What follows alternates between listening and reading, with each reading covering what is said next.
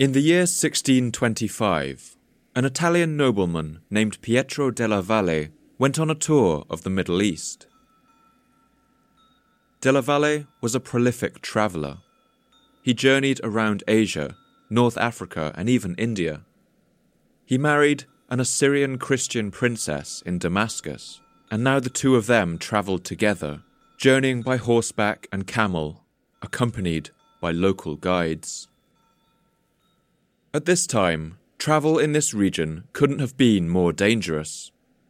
The Ottoman and Persian empires were at war, fighting over who would rule in Baghdad.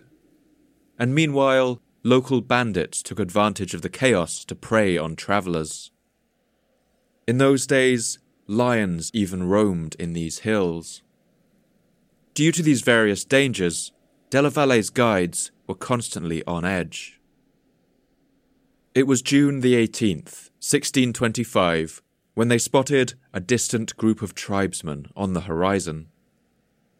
Their guides decided that they might be in danger and began to search for a place to hide.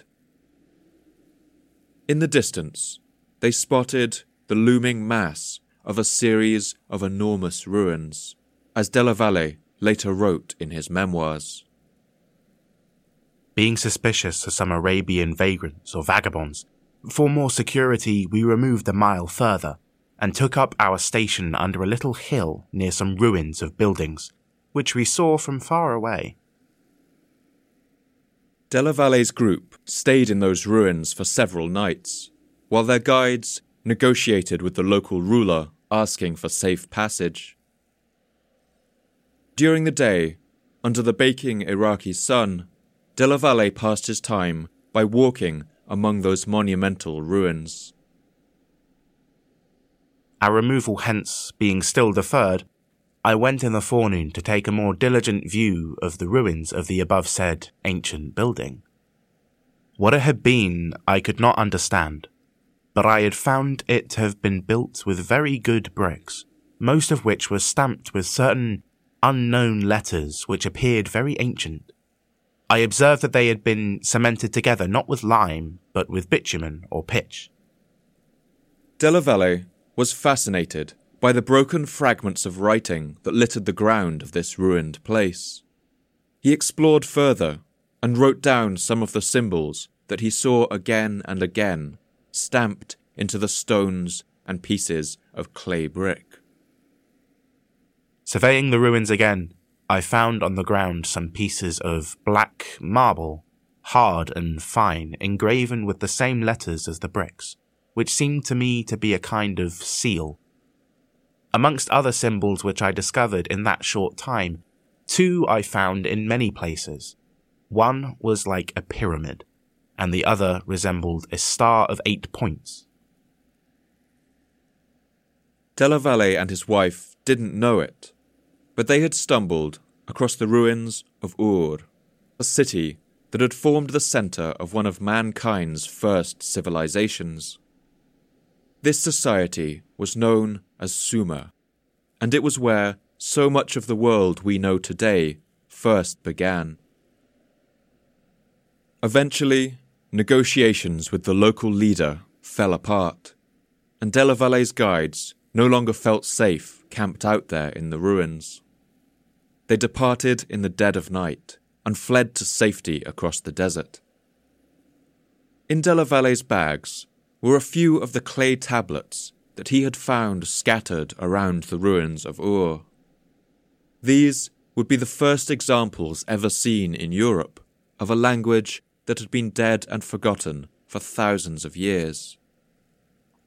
All the way home, Della Valle must have turned those tablets over in his hands, gazed at their mysterious ancient symbols. He must have wondered to himself, who had built those enormous mounds of brick and earth, all alone out there in the middle of the desert? What did the symbols on those broken pieces of clay mean?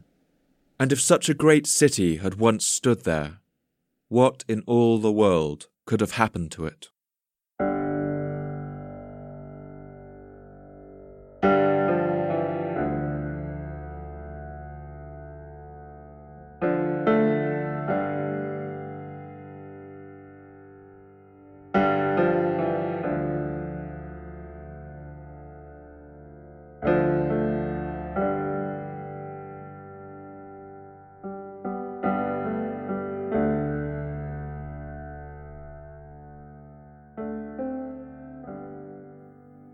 My name's Paul Cooper, and you're listening to the Fall of Civilizations podcast.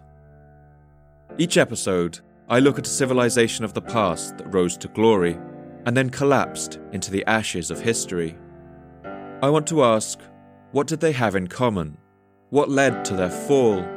And what did it feel like to be a person alive at the time, who witnessed the end of their world? In this episode, I want to go back to the very beginning and look at a society that is one of the candidates for the first ever technological human civilization. These are the people of Sumer, who we call the Sumerians. I want to show how, over the course of millennia, the Sumerians would build a society that would form the blueprint for all that followed after. I want to show how they rose to invent writing, mathematics, and the wheel, and built the largest cities that humanity had ever seen. And I want to explore what happened to cause their final and devastating collapse.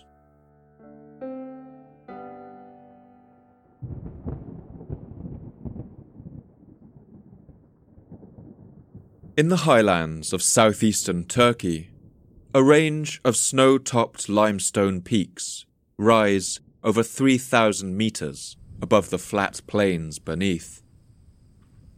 These are the Taurus Mountains. The mountains of Turkey rise so sharply that rain clouds find it difficult to pass over them. Instead, these clouds pool in their hollows and valleys and give these hills an exceptionally high rate of annual rainfall. In spring and summer, the warm air means that the clouds are even denser, and violent thunderstorms rock these mountains too, echoing off the stones of the valleys. As a result, this is a landscape shaped by water. The steep sides of the Taurus Mountains have been eroded to form streams and waterfalls, while underground rivers have cut into the rock and hollowed out some of the largest caves in Asia. Just as it has shaped the rocks, water has also shaped the beliefs of this region's people. The name of these mountains, Taurus, comes from the Latin word for bull, and the reason for this isn't hard to see. Temples have been unearthed all across these mountains, decorated with terracotta statues of bulls. Since ancient times, the people who lived here worshipped the storm god Teshub. They believed he rode on the back of a bull, perhaps because the sound of the thunderstorms reminded them of the thumping of enormous hooves. Accompanied with the cracking and booming of these thunderstorms, these heavy spring rains drain into streams and join rivers already flowing down from the snowy mountain passes of Armenia. Soon, these small rivers join together and flow down from the mountains and out onto the wide, flat plains beneath in two great majestic watercourses that run together in near parallel for nearly 2,000 kilometers. The vast floodplain of these rivers is today the land we call Iraq. In Arabic, this area is called Bilad el-Rafidain, the land of the two rivers. And in the West, it has been known since ancient times by its Greek name, combining the words Mesos, or middle, and Potamos, or river. Mesopotamia, the land between the rivers. These two great waterways are known as the Tigris and the Euphrates. For millennia, these rivers have brought life down into the flat floodplain of Iraq, and the source of that life comes from some of the most lifeless things, the rocks of the mountains themselves.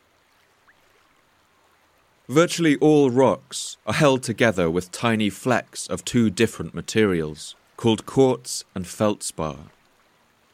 Quartz is a clear, glittering crystal formed from oxygen and silicon, while feldspar is a complex mineral derived from silicon. Together, they make up over 60% of the Earth's crust. And when rivers cut their roots through the mountain gullies and underground streams, their waters wash over the rocks and dissolve their soluble parts. But quartz and feldspar don't dissolve in water, and so these tiny crystals are carried along by the river in a cloud of glittering particles. We call this substance silt. Silt is sometimes known by the more poetic name rock flour, and its particles are smaller than a grain of sand. But these tiny specks can have an enormous impact. Soil with a high silt content tends to hold water better and promotes air circulation. And for this reason, silty soil forms the perfect habitat for most plants. The rivers Tigris and Euphrates transport vast amounts of silt down into the lowlands of Iraq every year, and as a consequence, this flat stretch of otherwise arid desert has become exceptionally fertile. For the history of this region, and the history of all humanity, these tiny particles would prove immensely significant.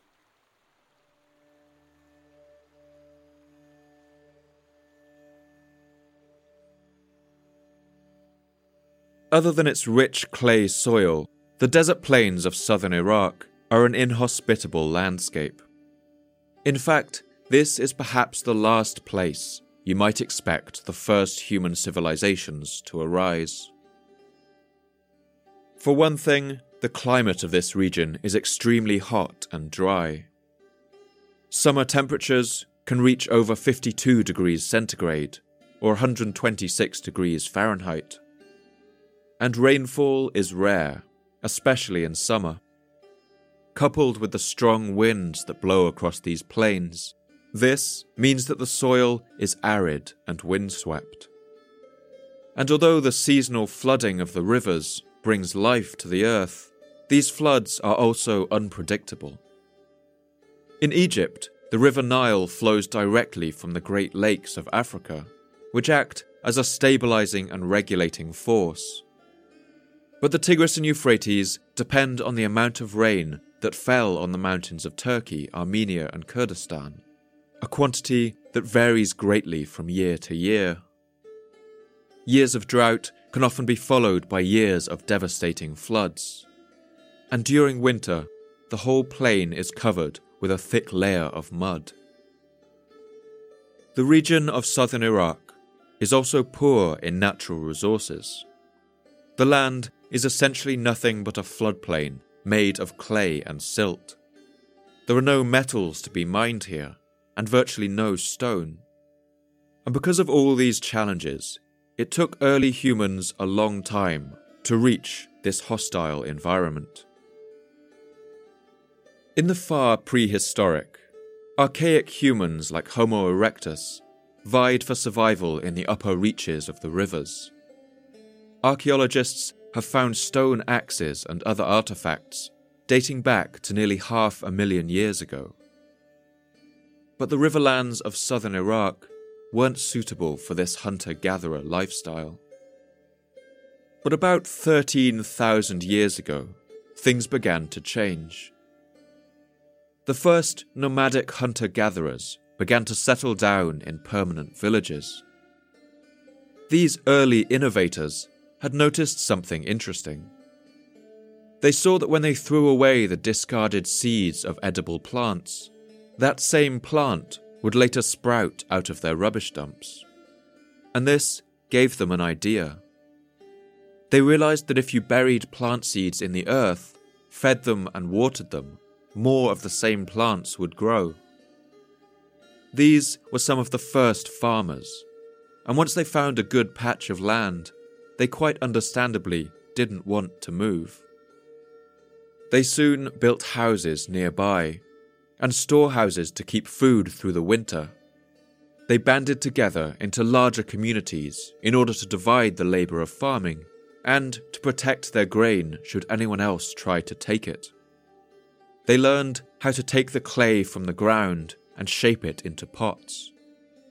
But they were still limited to areas where the rains were plentiful, to the mountains and the foothills. From about the year 6500 BC, these human settlements began to spread. Century by century, millennium by millennium, they worked their way down the courses of the two great rivers and into the inhospitable land of southern Iraq. Who these people were, what language they spoke, and what they called themselves, we have no idea. Today, we call this stretch of several thousand years the Ubayyad period, named quite arbitrarily after the site where their first artifacts were found. As the Ubayyad people moved down the rivers of Iraq, they began to notice other things too.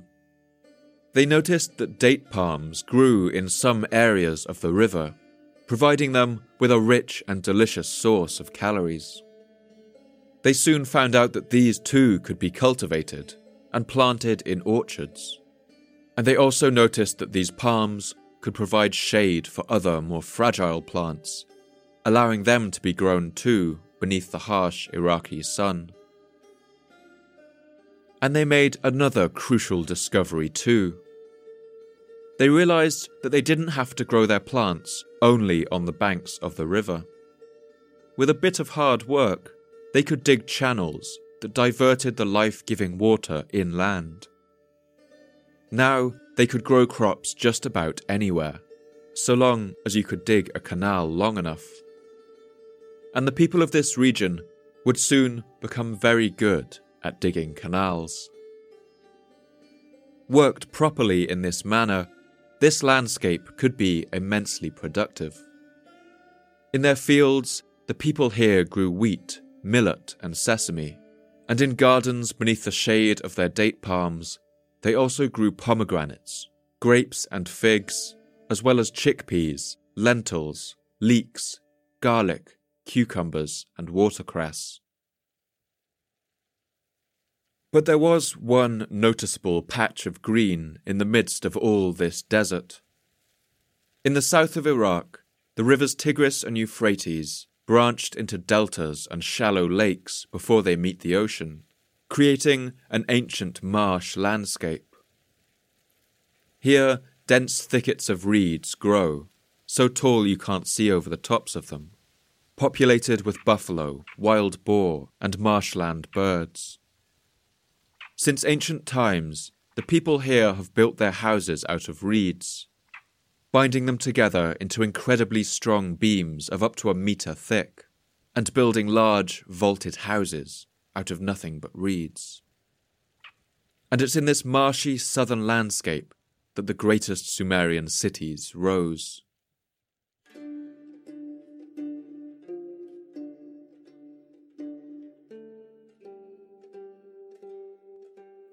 Just as Mesopotamia was watered by 2 great rivers, its lands were also populated by 2 great peoples. These were the people of Sumer and the people of Akkad. Over the course of their history, the Sumerians and the Akkadians grew together in such a symbiotic way that it's impossible to tell the story of one without the other. We know a decent amount about the Akkadian people in the north. They spoke a language in the Semitic family, meaning that it's in the same language family as the Aramaic of the Bible, and later Hebrew and Arabic. This language seems to have been indigenous to the region, and it shares grammar and words with many other languages that surrounded it. But the Sumerian people are much more mysterious. In fact, they are such a mystery that they have caused archaeologists to refer to what's called the Sumerian problem. Sumerians spoke what we call a language isolate. That is, it has no relation to any of the languages around it, and it's essentially in a language family all of its own. Sumerian was so alien to the region that early scholars who discovered its first texts didn't believe it could be a real language at all. They thought it must have been a kind of code used to communicate in secret. This alone has led some historians to ask whether the Sumerians may have arrived in southern Iraq from somewhere else. The Sumerian culture centered on the sea coast of Iraq's far south, and so some have suggested that they may have arrived by boat. Some backing for this theory may come in the writings of Roman historian Flavius Josephus, who wrote down a Babylonian legend that he heard in the 1st century AD. It relates the story of a half-man, half-fish called Oannes, who walked out of the sea and taught the people of Mesopotamia the secrets of culture. He brought them the knowledge of letters, sciences, and all kinds of techniques. He also taught them how to found cities, build temples, create laws and measure plots of land. He revealed to them how to work the land and gather fruits. After teaching mankind all these secrets, Oannes leaps back into the sea and swims away. It's possible that in this myth, ancient storytellers have preserved some memory of the arrival of the Sumerians, landing en masse by boat, and bringing with them their advanced urban culture. Some have even argued that the Sumerians may have come from as far afield as India. And more evidence for the migration theory seems to come from the words that the Sumerians used for their professions. For more common jobs, the ones that involved manual labour, the Sumerians used old, pre-Sumerian words. Meanwhile, they brought new words with them to describe more sophisticated and urban occupations.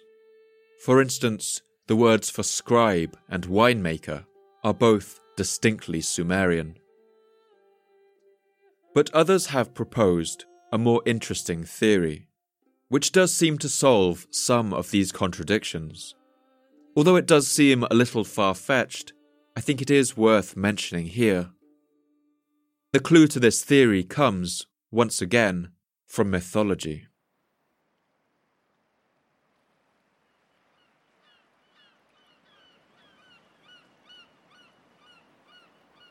The Sumerian version of history was dominated by a devastating event of apocalyptic proportions. And if you were brought up reading Bible stories, you may find it familiar. The Sumerians believed that in a time long before, in the time of their most distant ancestors, a great flood had washed over the world. This same story would later pass on into the legends of the Babylonian Empire, and from there to the Hebrew poets who wrote the first books of the Bible.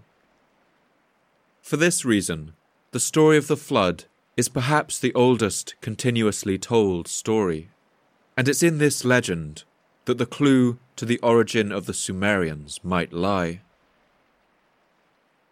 The story of the flood is so striking that many historians with varying degrees of credibility have tried to come up with some historical event that may have inspired it. And history is actually full of great inundations. When the last ice age ended around 10,000 BC, global temperatures rose between 4 to 7 degrees over a period of about 5,000 years. Up until that point, vast ice sheets had covered the land in the north of the planet, reaching as far south as Berlin. But as temperatures rose, these ice caps melted, and their water poured back into the oceans.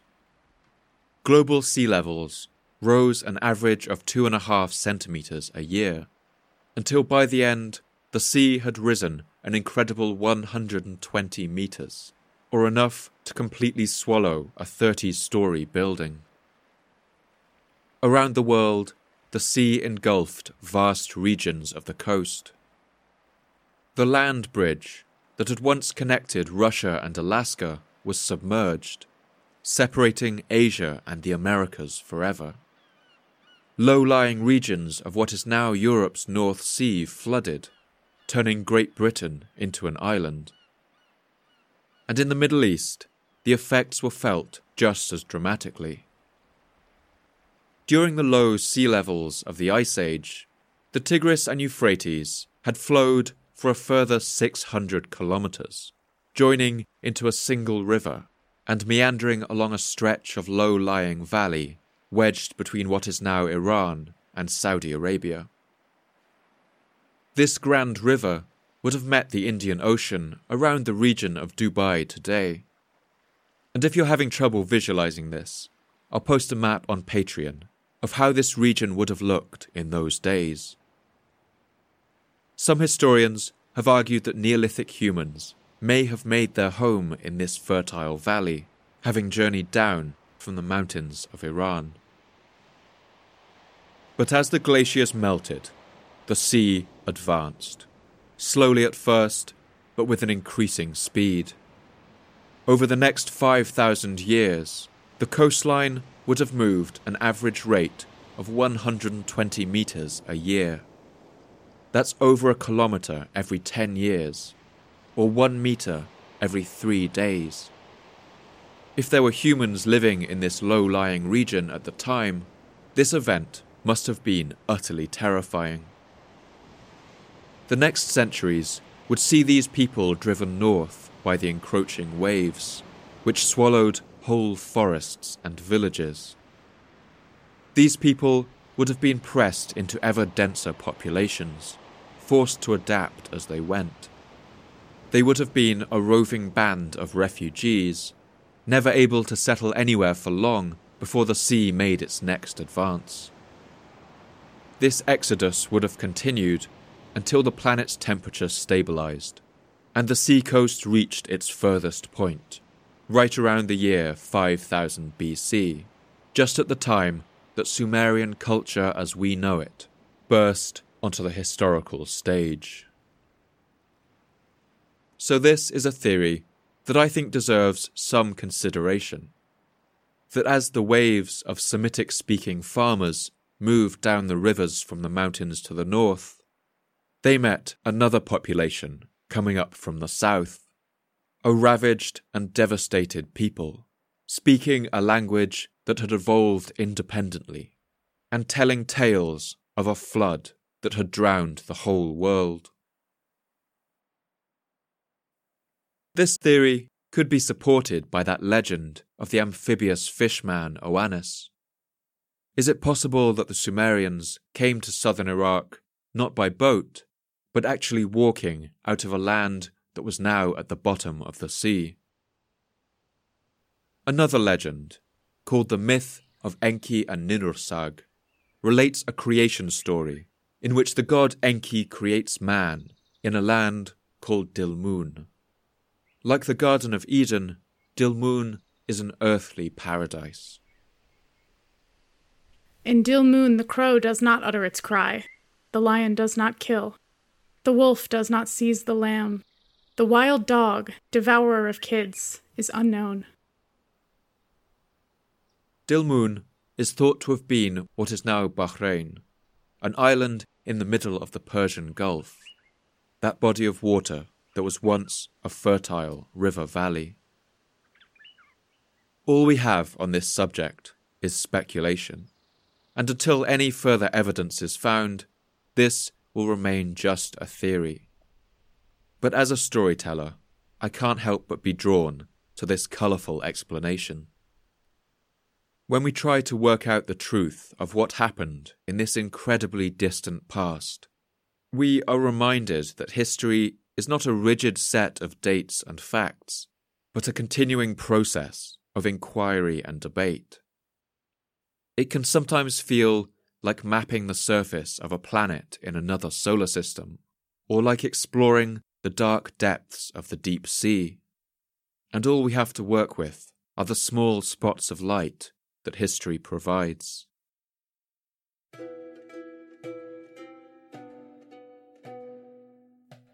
We may never know the truth about where the Sumerians came from, but there is plenty that we do know.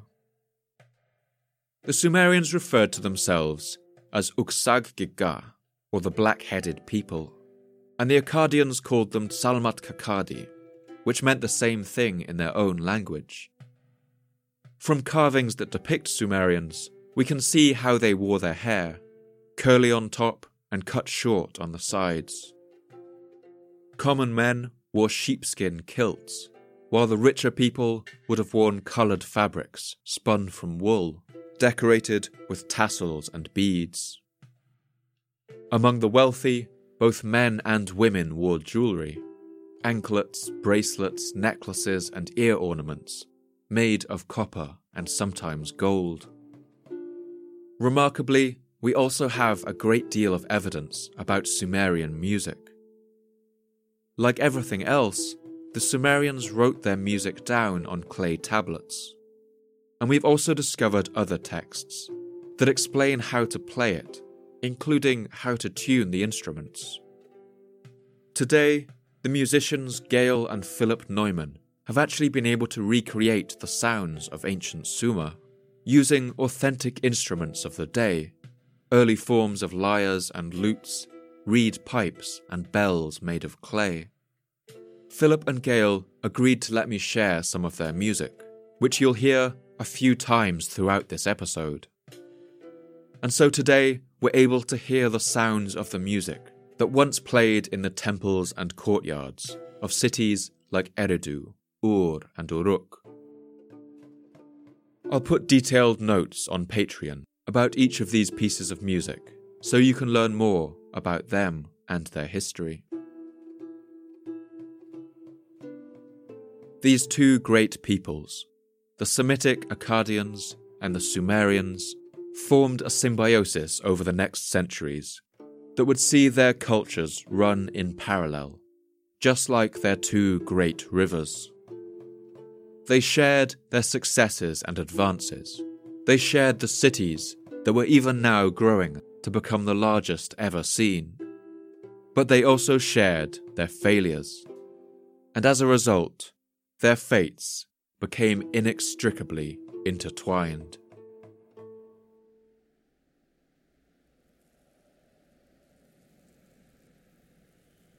The Sumerians believed that the world was a roughly circular landmass, surrounded on all sides by a huge body of water.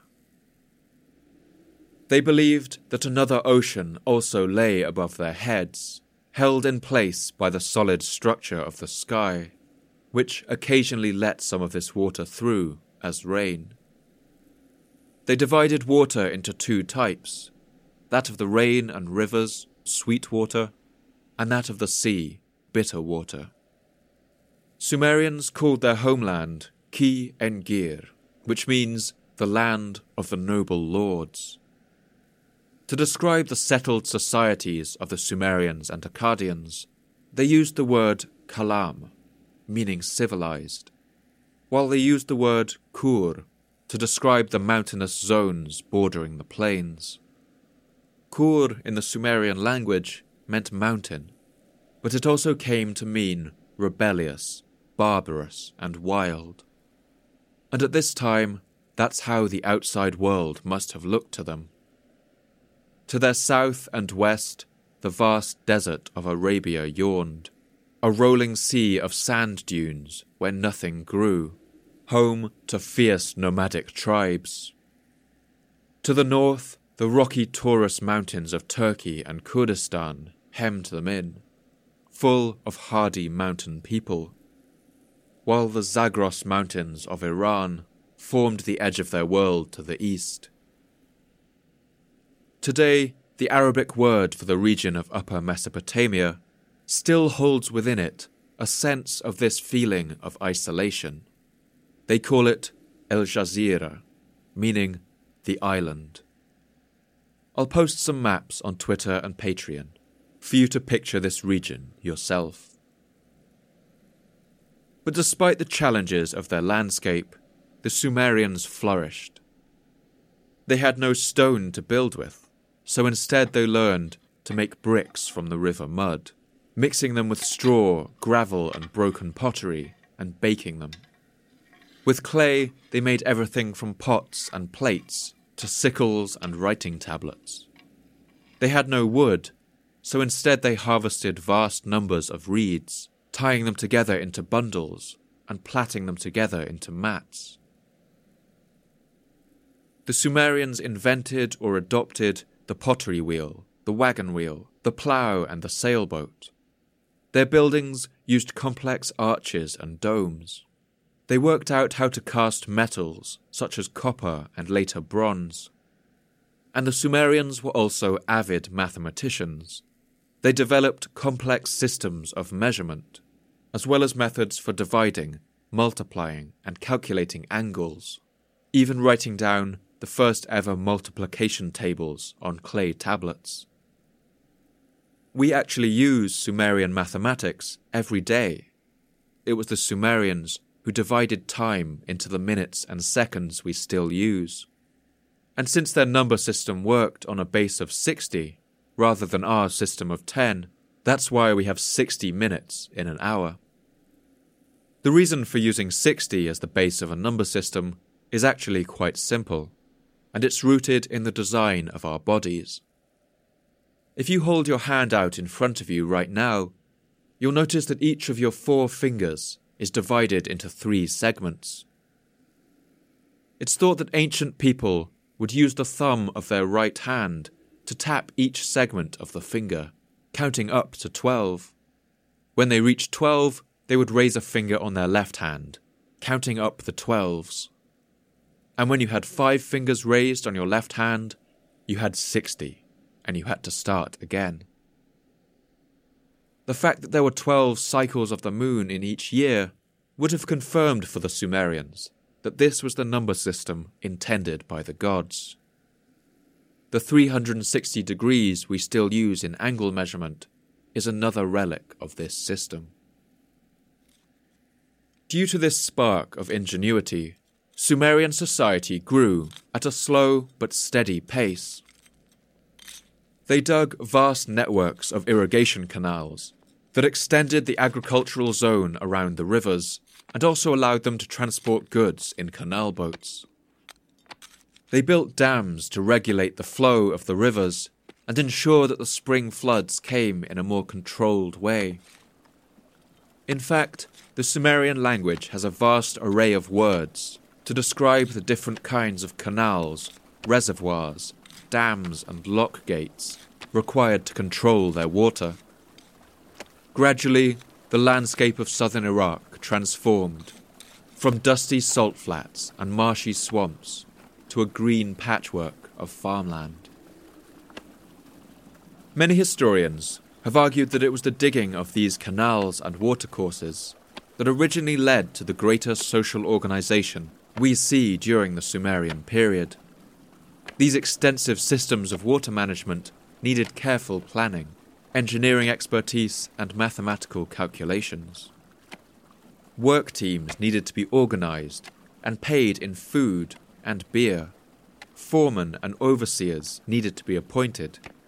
And all of this led to a kind of early bureaucracy that gave rise to the first true states. In the 1930s, historian Arnold Toynbee famously argued that it was just these environmental challenges in southern Iraq that created the conditions in which civilization could be created. The desiccation of the region impelled the fathers of the Sumeric civilization to come to grips with the jungle swamp of the lower valley of the Tigris and Euphrates and to transform it. The ordeal through which the fathers of the Sumeric civilization passed is commemorated in Sumeric legend.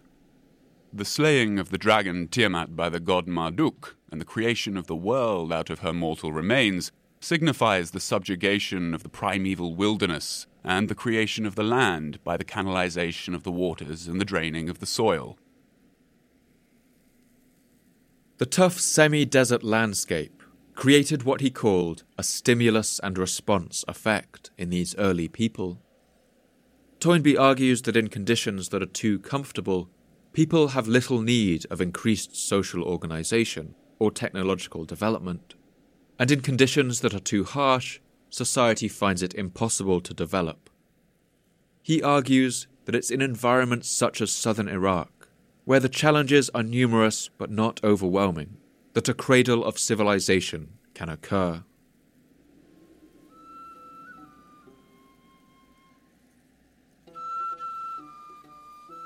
According to Sumerian texts, the first city in the region was the city of Eridu.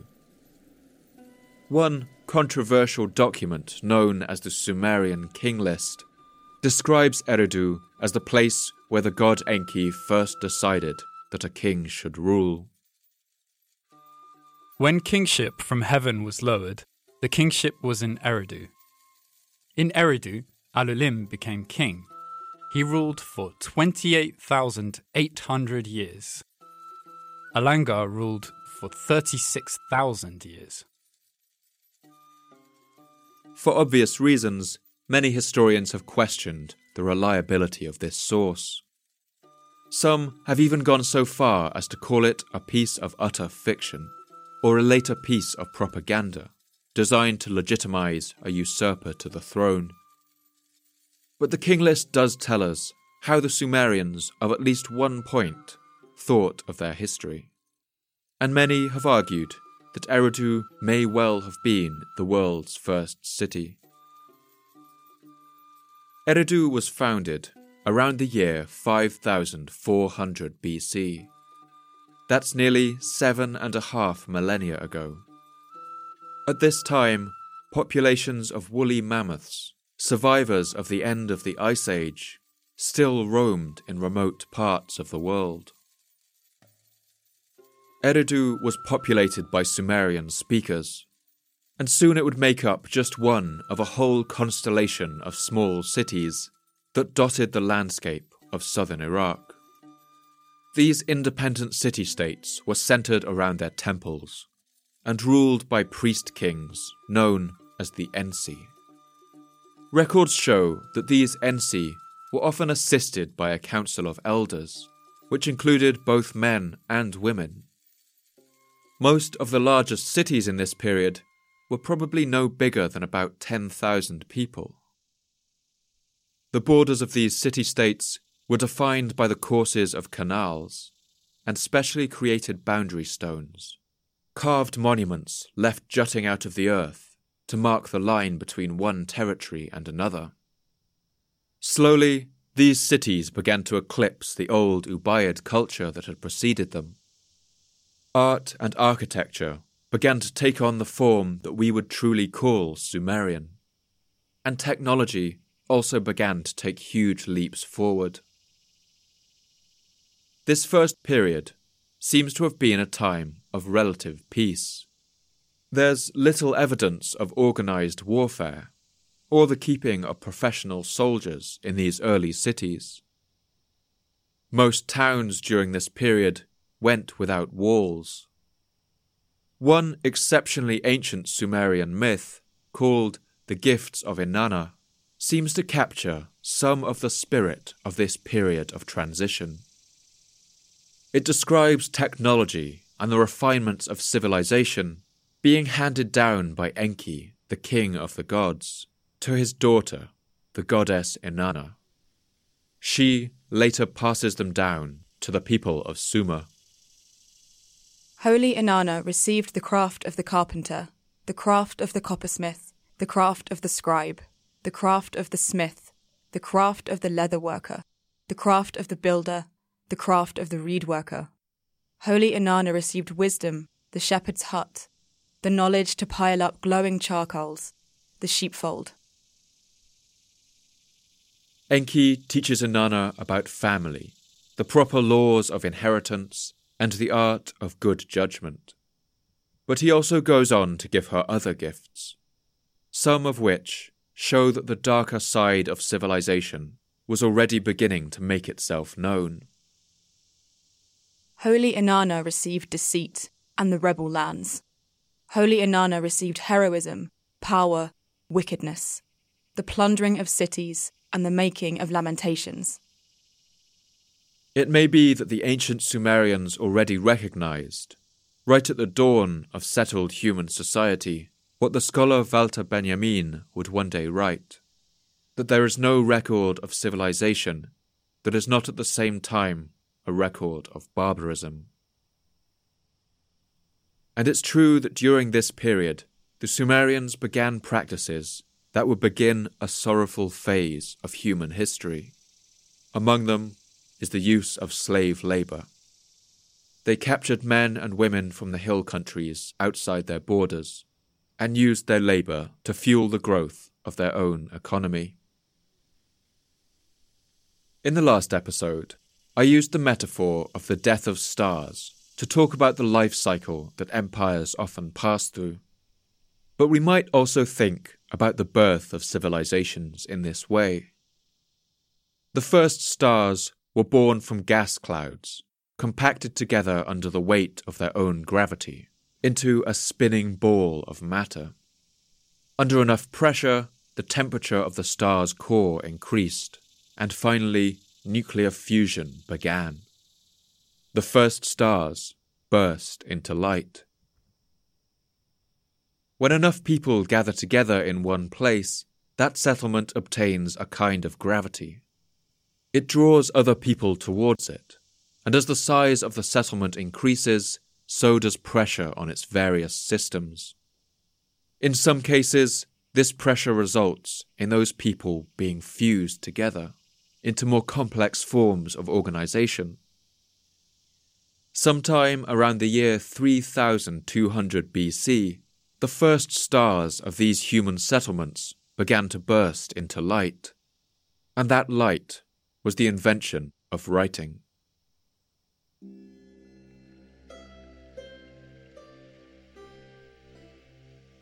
One Sumerian epic poem, called Enmarkar and the Lord of Aratta, gives the first known story about the invention of writing. This poem attributes the invention to a king who has to send so many messages that his messenger can't remember them all. Because the messenger's mouth was heavy and he couldn't repeat the message, the Lord of Kalaba patted some clay and put words on it like a tablet. Until then, there had been no putting words on clay. The Sumerians had two things around them in virtually limitless abundance.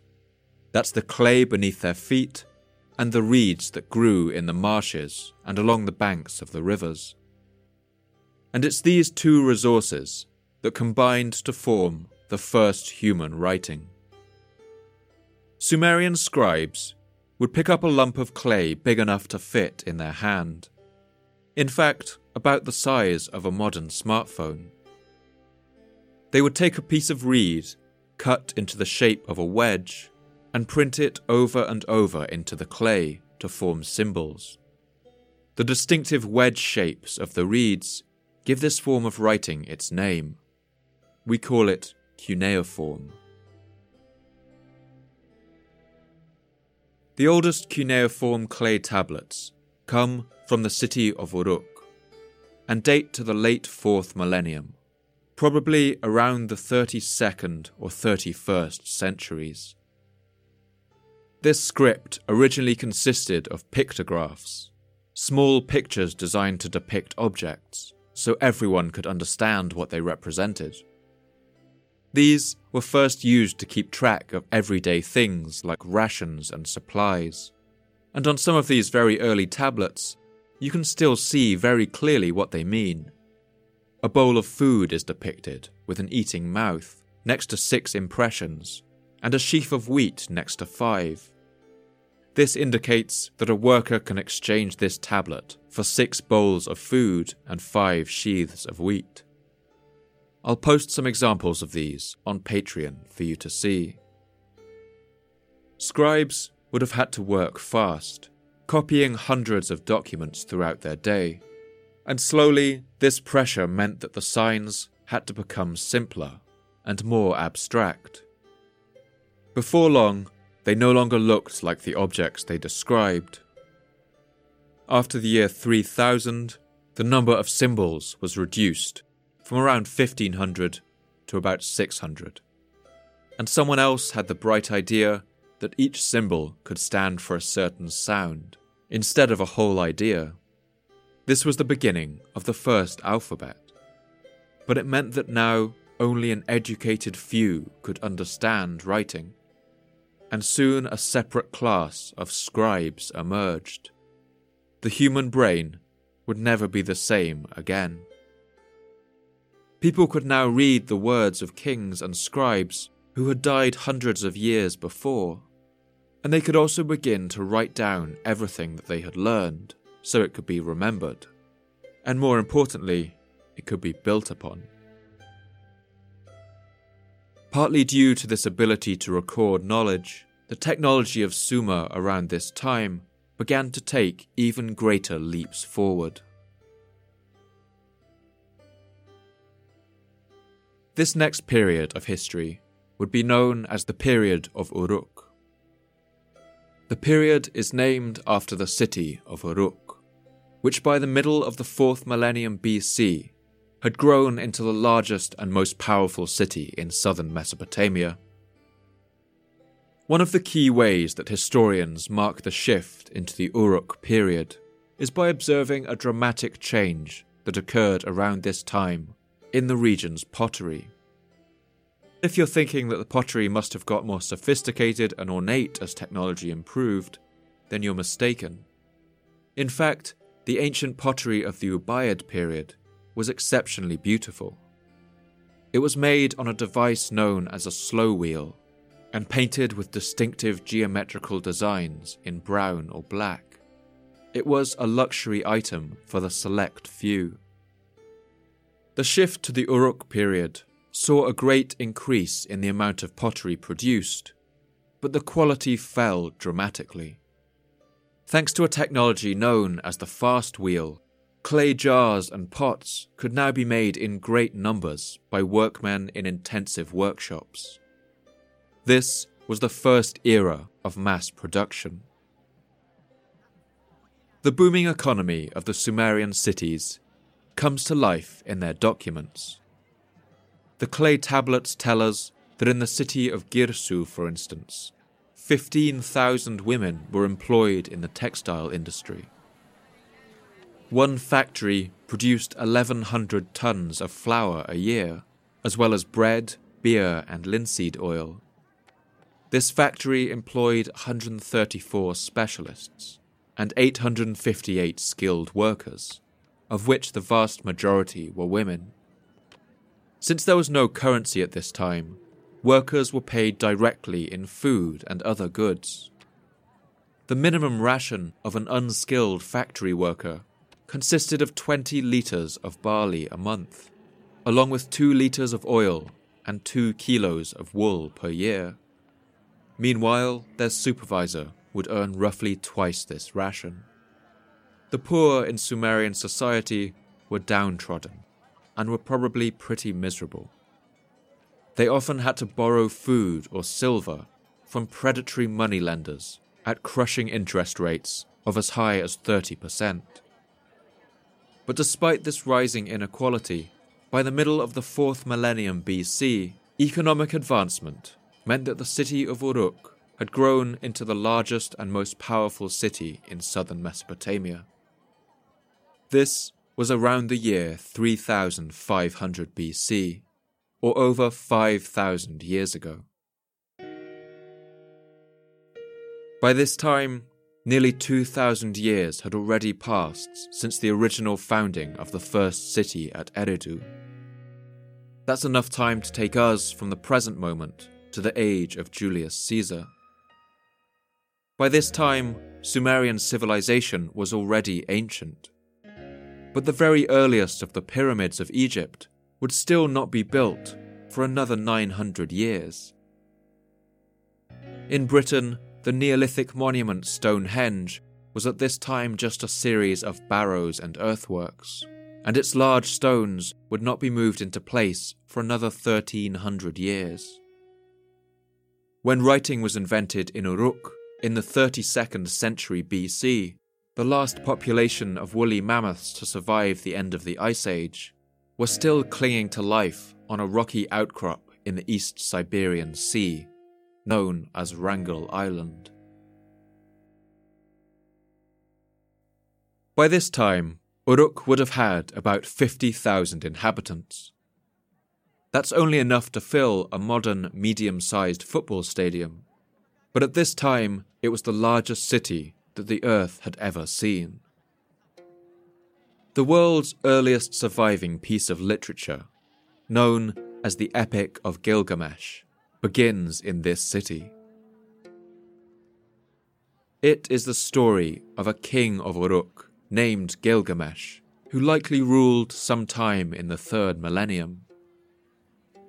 Whatever the historical facts of his reign are, Gilgamesh made enough of an impression as a ruler that he went down into legend as a mythical hero, 2/3 god and 1/3 man. And although there's much more myth than fact in this ancient tale, the Gilgamesh epic does tell us a little about how Sumerian society changed in the early centuries of the 3rd millennium. For one thing, it's clear that warfare had begun to increase in the region. The tale opens in the powerful city of Uruk, and one feature of the city is mentioned as a great source of pride. That's a ring of enormous fortified walls, as these lines from the Epic of Gilgamesh show. Behold the outer walls which gleam like copper. See the inner wall which none can rival. Touch the threshold stone, it is from ancient days.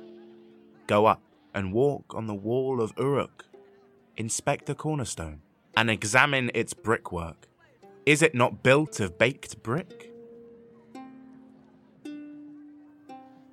It's clear that city walls were now a necessity, but we can tell from the great pride shown in Uruk's fortifications that they may have also been quite rare.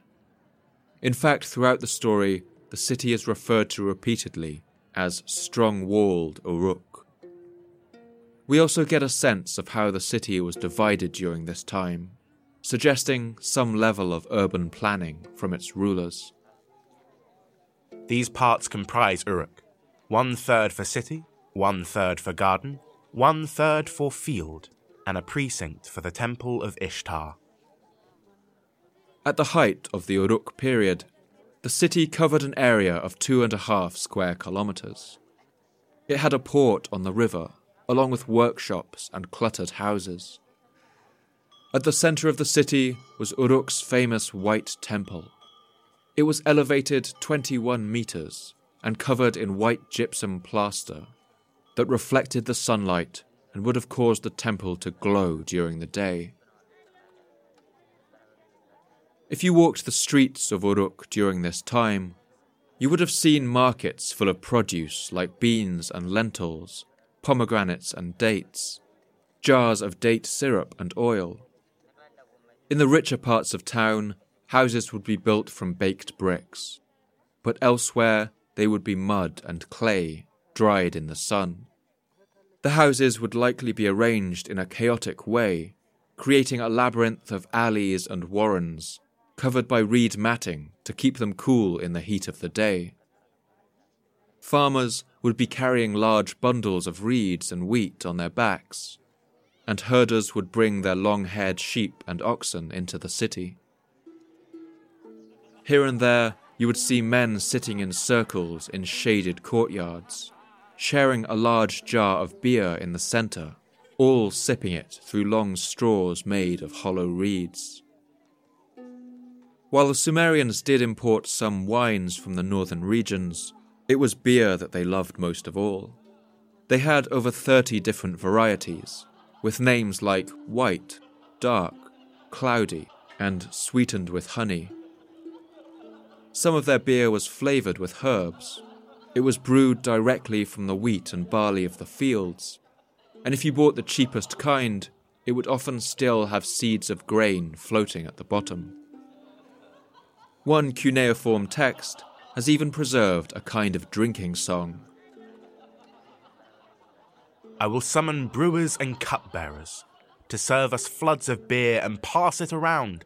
What pleasure, what delight, blissfully to take it in, to sing jubilantly of this noble liquor, our hearts enchanted and our souls radiant.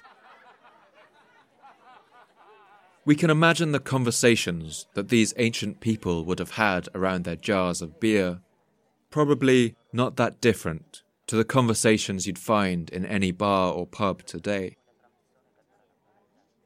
Some of these everyday concerns have been preserved in lists of ancient Sumerian proverbs.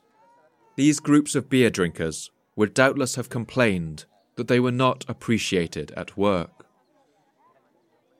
I am a thoroughbred steed, but I am hitched to a mule, and must draw a cart and carry reeds and stubble. Others would have commiserated about one of the oldest human concerns, not having enough money. The poor man is better dead than alive. If he has bread, he has no salt. If he has salt, he has no bread. And as with drinkers in all parts of history, they would have fallen out and shouted insults at each other in the streets. If you were put in water, the water would become foul. If you were put in a garden, the fruit would rot. At night, people usually slept on their rooftops, since the heat inside the houses would have been too much for them. The city would have been a pungent mixture of smells. Pottery kilns and brickworks would have belched smoke throughout the day. There were no drainage systems in the roads, and people would have thrown their waste out into the street. In the houses, people laid down layers of clay, crushed gypsum dust, and reed mats to create a soft carpet-like effect. From the epicenter of this great metropolis, the Uruk civilization sent out ripples across the world, and eventually a number of similarly great cities rose up around it. But as the 4th millennium drew to a close, another Sumerian city was rising in power, and soon it would take Uruk's place as the new center of Sumerian culture. It would flourish into realms of untold wealth and push the boundaries of what humanity thought possible in the realms of art and architecture. It's the city whose ruins we opened this episode with, and the name of that city was Ur.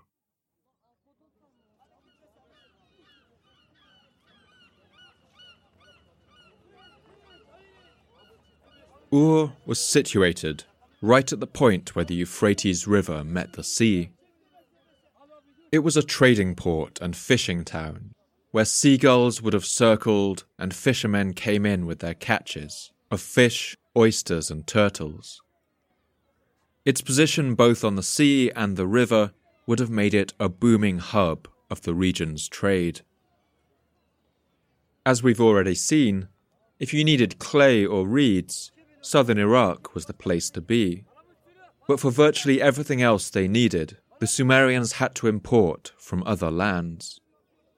But luckily for them, they always had something to trade. They were alone among almost all the nations of the ancient Middle East, in that they produced a large surplus and variety of food. Archaeology shows that due to their farming abilities, the Mesopotamians of antiquity enjoyed a far more rich and varied diet than their neighbours in either Turkey or Iran. We have even uncovered some ancient Sumerian recipes, written down on clay tablets. This is the recipe for a dish they called tuhu, and it gives you a sense of the variety they enjoyed. Get the water ready. Add fat, salt, beer, onion, rocket, coriander, semolina, cumin, and beetroot.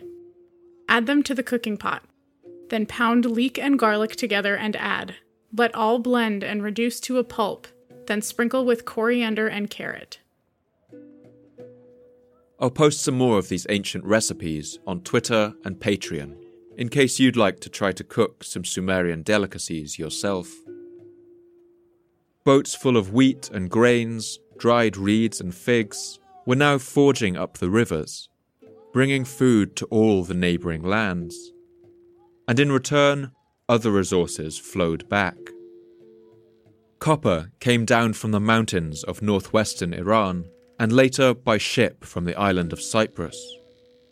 Tin travelled through the long mountain passes from Afghanistan, as it would throughout the later Bronze Age.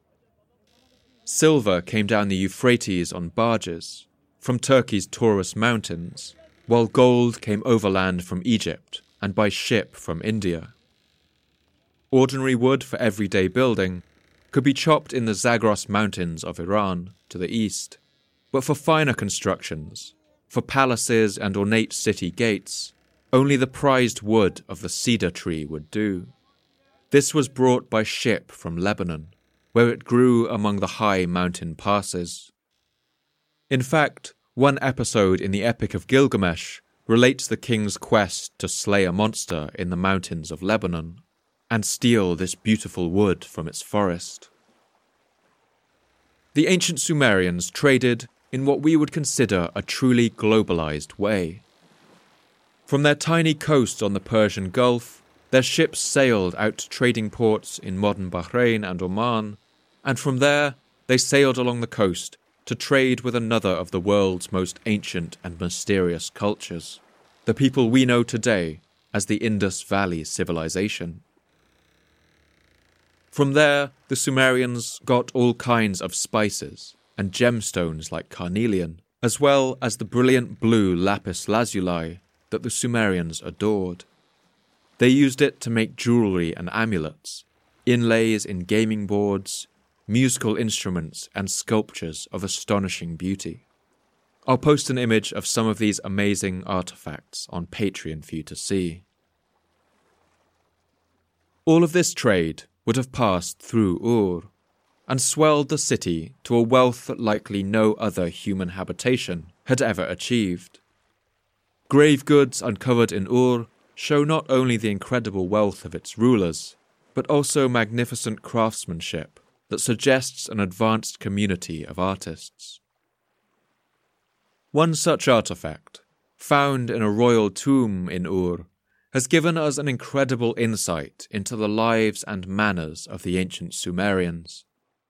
It's an ornate, decorative piece of furniture, inlaid with a mosaic of shell, red limestone and lapis lazuli, and its images show detailed scenes from everyday life around 4,600 years ago.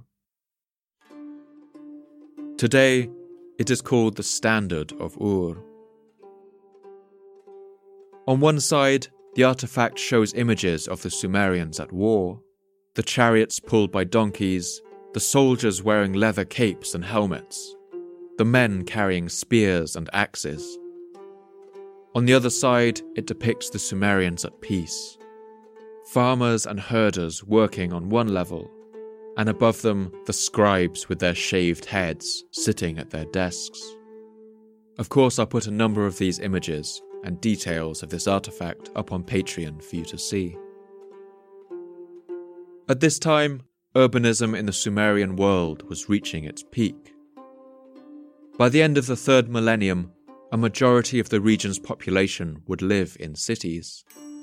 And in this newly urbanized world, the economic power of Ur remained king. Over the next centuries, its power expanded and contracted, and at one point, some of its kings wrote inscriptions, calling themselves both the King of Ur and the King of Kish, another city that lay nearby. This suggests that Ur may have subdued some of its neighbours under its political control. But by the mid-3rd millennium, it seems the influence of Ur began to wane. This was a new, militarized age, when the power of trade and diplomacy seems to have no longer been enough. And one city, called Lagash, truly came into its own in this era of violence. Lagash was a slaving city. It had grown rich by raiding villages in the hills, kidnapping people and selling them across the region. Sometime around the year 2500 BC, Lagash fell out with its neighbour, a city called Umma. The dispute seems to have been over a stretch of farmland along the river, and it caused the two cities to go to war. One carved stone monument from this time, known as a stele, captures something of the spirit of this age. It is known as the Stele of the Vultures. The upper part of the stone is normal enough. It shows the king of Lagash, a man named Eannatum, leading his soldiers into battle. They wear leather helmets and skirts made of reeds, shouldering their spears. These spears would have likely been topped with blades of copper or bronze, and would have flashed red in the sun as they marched. The king is riding ahead of them in an early chariot, wearing an animal skin slung across his chest, with a spear and a container of javelins beside him. When the armies met, the stele shows King Eannatum of Lagash dismounting from his chariot and proceeding to lead his men on foot. They advance in a phalanx, a tight square of men with broad shields protecting their fronts, and a porcupine of short spears jutting out ahead. The fighting was bitter. Eannatum was struck in the eye by an arrow, but he lived on to see his army to victory, as the inscription on the stele records. Eannatum struck at Umma. The bodies were soon 3,600 in number. I, Eannatum, like a fierce storm wind, I unleashed the tempest. As the soldiers of Umma tried to flee the bloody battlefield, the stele shows the soldiers of Lagash cutting them down and trampling them beneath their feet. There's something to this carving that to me embodies something of a change in the spirit of Sumerian warfare. It's a particular kind of nastiness that revels in the suffering of your enemies, and this is shown most clearly in the part of the carving that gives it its name. These are the vultures flying overhead, carrying the severed heads of the soldiers of Umma in their beaks, picking at their tongues and eyes. It clearly shows a kind of massacre perpetrated by the city of Lagash, and it does so with relish.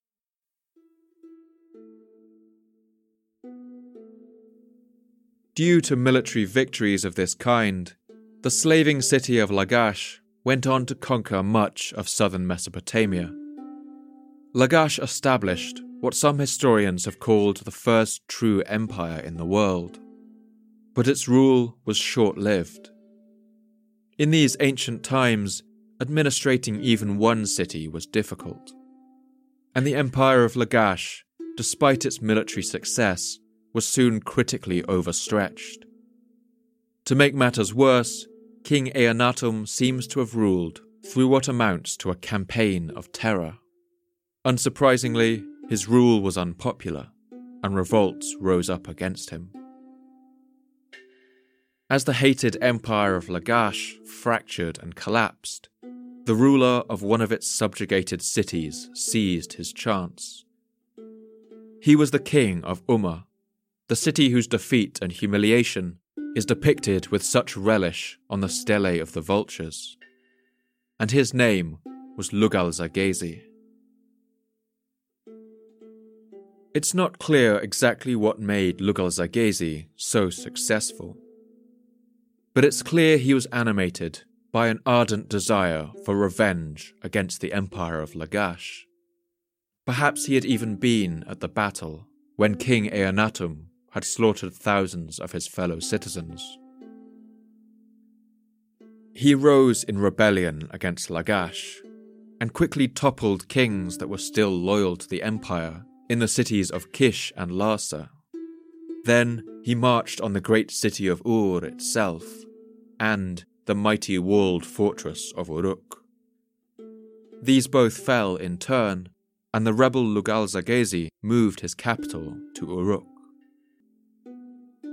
Finally, he marched on the city of Lagash itself, the heart of the empire, and it's here that fiery vengeance in his heart burst out. The city didn't hold out for long. Lugal-Zagezi burst over its walls, sacked the city, and burned it to the ground. Even by the standards of the time, this seems to have been a shocking act, as one piece of Sumerian poetry recalls with sorrow. Because the man of Umma destroyed the bricks of Lagash, he committed a sin against the city's god. The god will cut off any hand raised against him. May Nadaba, the personal goddess of Lugal-Zagezi, make him bear all these sins.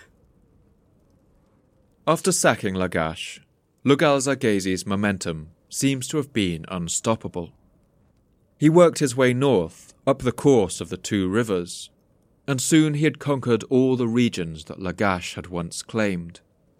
One inscription written by him even claims to have conquered all the lands between what he calls the upper and the lower seas, meaning from the Persian Gulf to the Mediterranean coast. The great god Enlil gave kingship of the land to him, the region from the lower sea through the Tigris and Euphrates to the upper sea. 32 kings gathered against him, but he defeated them and smote their cities and prostrated their lords and destroyed the whole countryside as far as the silver mines. Admittedly, this is probably something of an exaggeration. The Sumerians had never been able to maintain distant colonies or occupy far-off lands for very long. It's more likely that Lugal-Zaghesi pulled off something like a successful raiding party on the coast, perhaps looting some towns and cities and bringing treasure back to Uruk. But this was the first time that a Sumerian prince had ever made this claim. For them, this upper sea was the western edge of their entire world. And the idea of a king who might conquer all the lands between the seas began to possess the imaginations of all the kings who came after. But King Lugal-Zaghesi, like the rulers of Lagash before him, had made the critical mistake of overstretching his resources. This empire was simply too big. Before long, civil wars and rebellions broke out between the various Sumerian cities. In this time of chaos, the other great people of Mesopotamia began to fancy their chances at ruling. These were the people who up until this moment had been something of a junior partner in the civilization of southern Iraq. These were the people of Akkad. One man would soon lead them in an outright rebellion against the Sumerian Empire. He would go down in history with a name that in Akkadian means the one true king. That name was Sargon, and he ushered in the twilight of the Sumerian age.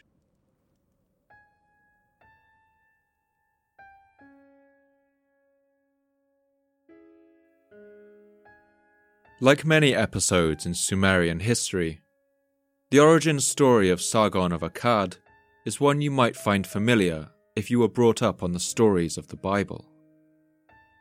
He was born sometime in the middle of the 24th century BC, and legend has it that as a baby he was found in a reed basket on the banks of the Tigris. He was found by a gardener who worked in the palace in the city of Kish, and who brought him up as his son. But, like the biblical Moses, this foundling child had big ambitions. There seems to have been something special about him. Something about his charming manners meant that he was soon taken on as a cupbearer in the palace, bringing wine to the lords and royalty of the kingdom. This was a position of high honour, and a way for a young man to gain influence at court. The young Sargon must have proven himself in other ways too. That's because he was soon entrusted with a mission of the utmost secrecy and importance. At this time, Kish was still part of Lugal-Zaghesi's Sumerian Empire, stretching over all the lands between the two seas. The Sumerian king Lugal-Zaghesi was away on a distant campaign, possibly fighting in the lands of Syria or putting down a rebellion in a far-flung province. The young Sargon was given a small band of fighting men and told to travel to the city of Uruk, where Lugal-Zaghesi kept his royal court. Their plan was to strike the city in a surprise attack, to knock out the capital of this new empire and free the city of Kish from imperial control. It was a daring plan. The tall city walls of Uruk immortalized in legend, must have looked daunting to the young Sargon and his men as they readied for their attack. But Lugalzagesi had taken much of his army with him on campaign, and left few behind to defend his capital. The attack came as a complete surprise. Sargon's men overcame their defences, poured over their walls, and the defenders fled. Sargon captured the city, and before reinforcements could arrive, he broke down several sections of those famous city walls. It was a deeply symbolic act, and a strike against the might of Lugalzagesi's empire. King Lugalzagesi must have been enraged. He swung around from his distant war-making and marched back home, gathering all his subject kings to him as he went. Inscriptions record that as many as 50 kings may have marched under his banner, and their task was easy enough: to crush the forces of one small city-state. But Sargon seems to have been one of those characters from history, one of those geniuses like Hannibal or Napoleon, who are able to turn battles in their favour no matter the odds. We don't know how he did it, but in a pitched battle with the whole amassed force of the empire, it was Sargon's army that emerged victorious. Lugalzagesi was captured, and Sargon marched him through the gates of the holy city of Nippur wearing a neckstock, a heavy piece of wood clapped around his neck and shoulders like an oxen. This would have been humiliating, of course, but here again is where Sargon sets himself apart from other rulers of the time. That's because he seems to have had something of a merciful streak. The old king Lugalzagesi wasn't killed. Incredibly, he was allowed to continue on as the governor of Uruk, so long as he swore an oath to the High King Sargon. Sargon founded a new city to act as his empire's capital, and he named it Akkad. From there, he would go on to conquer much of what the preceding empires had before, as one inscription beneath a statue in the city of Nippur claims. Sargon the king of Kish triumphed in 34 battles over the cities, up to the edge of the sea, and destroyed their walls. He bowed down to the gods, and the gods gave him the upper land, up to the cedar forest, and up to the silver mountain. And Sargon didn't make the mistakes of his predecessors. At each city he conquered, he made a point of destroying the city's walls, reducing its ability to defend itself, and therefore reducing the likelihood of it rebelling against his rule. He conducted a ceremony to symbolize his mastery over the whole land. He washed his weapons in the waters of both the Persian Gulf and the Mediterranean Sea. But once the dust of war had settled, his achievements went on. He made efforts to centralize the empire's administration and even reformed the dating system. His reforms strengthened the central state and increased the stability of the empire. In many ways, he was something of a progressive and enlightened ruler. But Sargon was also Akkadian, and he was what we today might call a nationalist. Until now, Sumerian had been the official language of royal inscriptions on palaces and temples. But during Sargon's reign, Akkadian began to be used in official inscriptions for the first time. The cuneiform alphabet was now re-engineered to write Akkadian, and Sargon also gave himself the new title, King of Akkad. He appointed only his fellow Akkadians to key positions in the government, and garrisoned Sumerian cities with Akkadian troops to ensure their loyalty. The two people of Mesopotamia, who had lived and grown together for millennia, were now beginning to drift apart.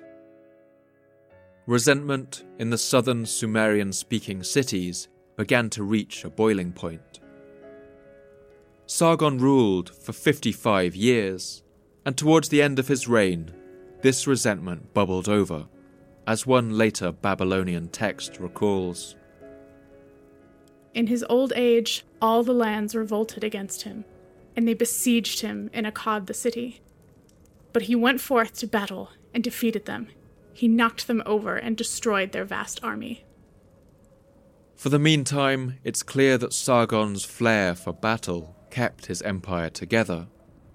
But as the old king weakened, virtually all the southern cities burst out in open rebellion. When Sargon of Akkad died around the year 2284, his two sons had to take over and try to fix the mess he had left behind. The first of these sons was called Rimush. He ruled for 9 years, and spent most of them in bitter battles to reconquer the rebellious Sumerian cities of the south. He crushed rebellions in Ur, Umma, Lagash, and Adab, and one of the years in which he ruled is even known as the year that Adab was destroyed. When Rimush died, Sargon's other son, Manishtushu, took over. He seems to have resorted to the kinds of terror tactics that had once made the kings of Lagash so hated. It was Sargon's grandson, a man named Naram-Sin, who would return the empire to its former greatness. He managed to quell the Sumerian rebellion in its southern heartlands, and returned the empire of Akkad to stability. And Naram-Sin didn't rule only by force. It seems he made some effort to reconcile the two intertwined peoples of Mesopotamia, breaking from his grandfather's title, King of Akkad, and ruling under the more diplomatic title, King of Sumer and Akkad. But this didn't entirely heal the rift that was even now continuing to grow between these two peoples. Part of the problem was that the Sumerian people were no longer the primary cultural force in the region. For centuries, Akkadian had been gradually replacing Sumerian as a spoken language. Some of this may have been down to the official policies of the Akkadian Empire, discouraging the use of Sumerian in official documents, but it was also affected by the increasingly cosmopolitan makeup of the empire. Sumerian, as we've seen, was a language isolate, with a different structure and sound to all the languages around it. But the people who lived in all the surrounding lands spoke languages that were linguistic cousins of Akkadian, all in the Semitic family of languages. They had the same grammar, and even shared sounds and words with Akkadian. Learning Akkadian for them would have been like an English speaker learning French or Spanish, while Sumerian would have been like learning Korean. Akkadian was just easier to learn for these people, and so it would naturally become the language of trade and commerce. The people of Mesopotamia had been largely bilingual for centuries, but gradually all Sumerians would have learned to speak Akkadian, and fewer Akkadians would have needed to learn Sumerian. Slowly, the Sumerian language began to fade. But the days of the Akkadian Empire were also numbered, and the Sumerians would get one more chance to leave their mark on the world's history.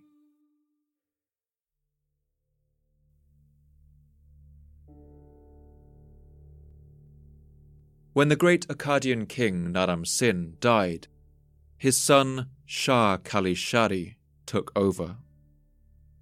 He was Sargon of Akkad's great-grandson, and 4 years into his reign, a great celestial sign would have appeared in the skies overhead.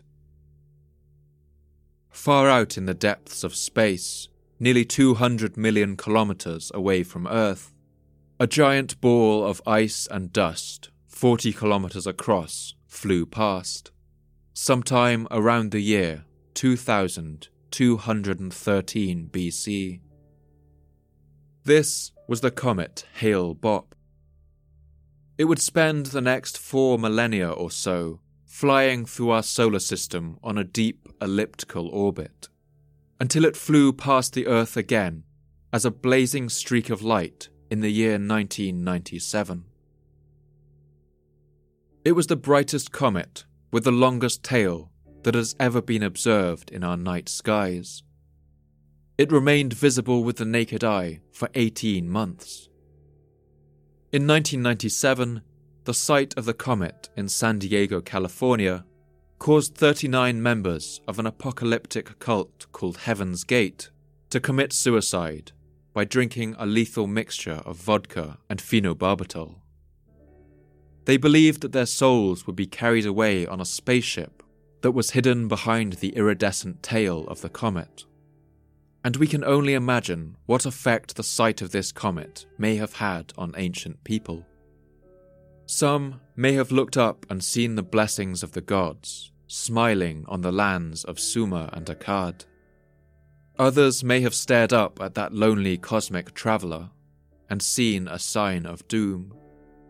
Ultimately, it was these latter who would prove correct.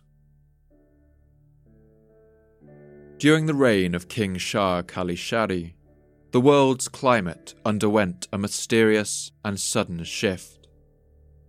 This change is known only by the cryptic name, the 4.2 kilo-year event. It has been tentatively linked to changes that took place in the sea ice of the North Atlantic, causing ripples throughout the world's delicate and intimately interlinked climate systems. But whatever the causes, its effects were dramatic. In various places around the world, it coincided with periods of reduced rainfall. Studies of dust layers in Iraq and the Middle East have shown that around this time annual rainfall dropped dramatically, and the climate became much more arid. The annual floods of the rivers, on which so much of the agriculture of the region depended, would now routinely fail, and famine would set in. And this dry period wasn't brief.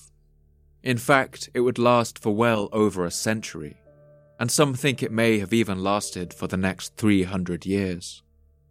This period of drought and the famines it caused were mentioned in Egyptian texts of the time too, and it affected cultures all around the globe.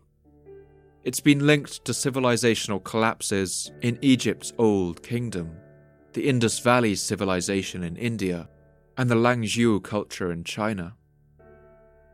In Mesopotamia around this time, still ruled by the Akkadian Empire, it's clear that resources became suddenly scarce. The days of a booming surplus of food were over, and it's around this time that the first towns and cities began to be abandoned in the drier zones of the north. After the death of King Shah Kalishari around the year 2193 BC, a period of chaos and bitter civil war descended on the empire of Akkad. The Sumerian king list records this period with an almost sarcastic tone. Then who was king? Who was not the king? 4 of them ruled in only 3 years.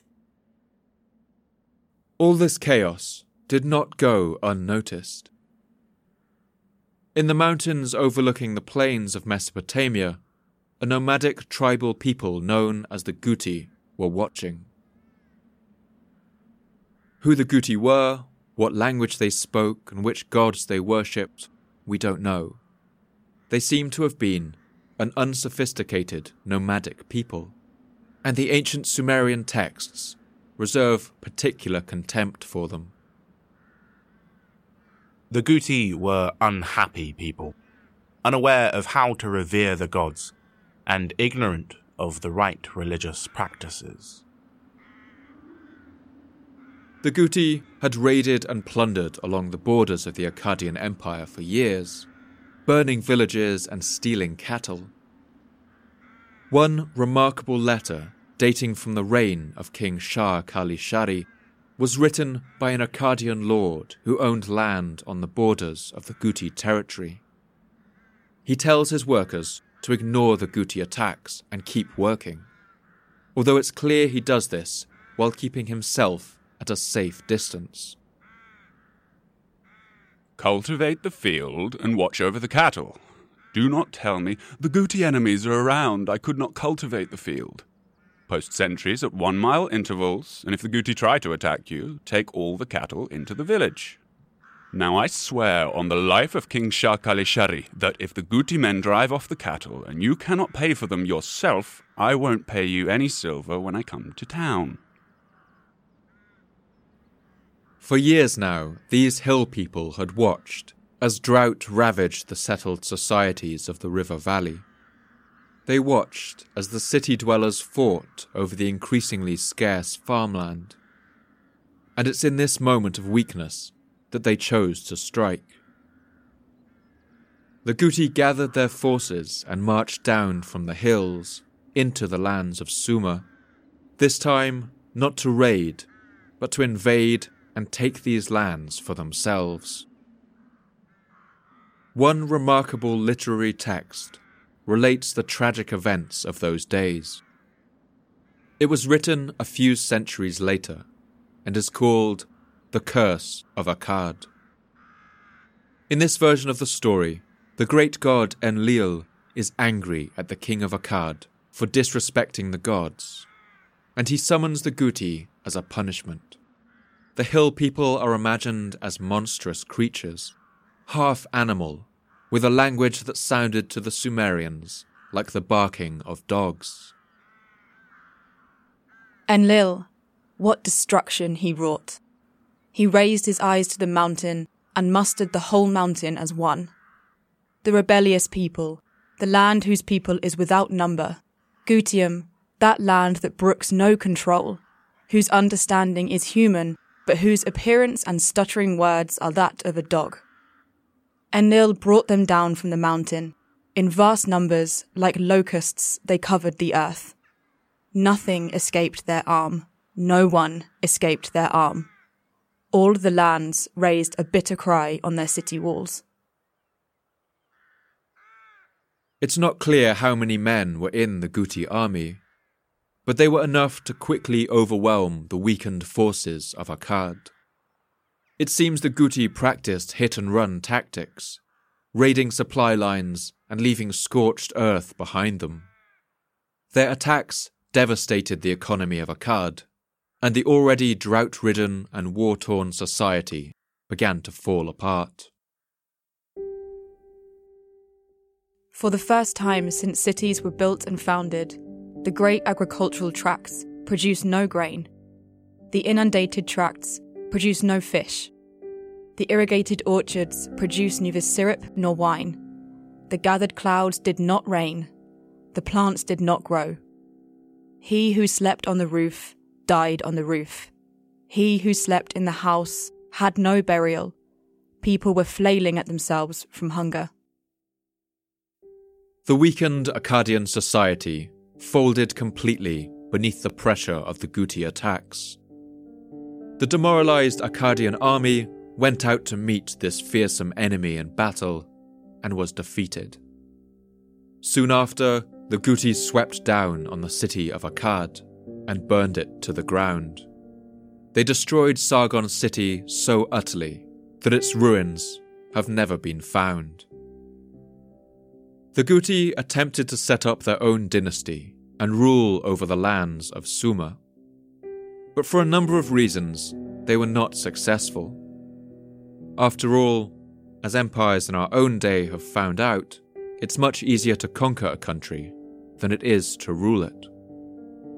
Cuneiform sources suggest that the Guti administration showed little concern for maintaining agriculture, written records, or public safety. The Guti were not literate and would have struggled to administrate an empire that for over a millennium had relied on the power of the written word. For reasons known only to them, and perhaps relating to their nomadic lifestyle, they didn't believe in keeping animals in pens. They released all of the land's livestock to roam about the countryside freely. Their policies soon brought even further famine and caused a massive increase in the price of grain. Under neglect and lack of investment, the land's infrastructure began to crumble. The poetry of the Curse of Akkad shows how the roads of the kingdom began to fall apart and become overgrown with weeds, while long grass grew on the tow paths where oxen used to pull barges. The grass grows long on your canal bank towpaths. The grass of mourning grows on your highways laid for wagons. Wild rams and snakes of the mountains allow no one to pass on your towpaths, built up with canal sediment. The destruction of the central authority of the Akkadian Empire meant that during this time a number of Sumerian city-states reasserted their independence. And it seems the Guti, weakened by their failing attempt to hold an empire together, don't seem to have been able to do much to stop them. The Guti occupied southern Iraq for more than 150 years. And this period was by all accounts a time of suffering. It was a miniature Dark Age, where written records are unsophisticated as well as few and far between. But as resentment to their rule grew, rebellions rose around the country, and one Sumerian man would see the opportunity this period of crisis provided. He was filled with a desire to return the lands of Sumer to the rule of a Sumerian king, and his name was Utu-Hengal.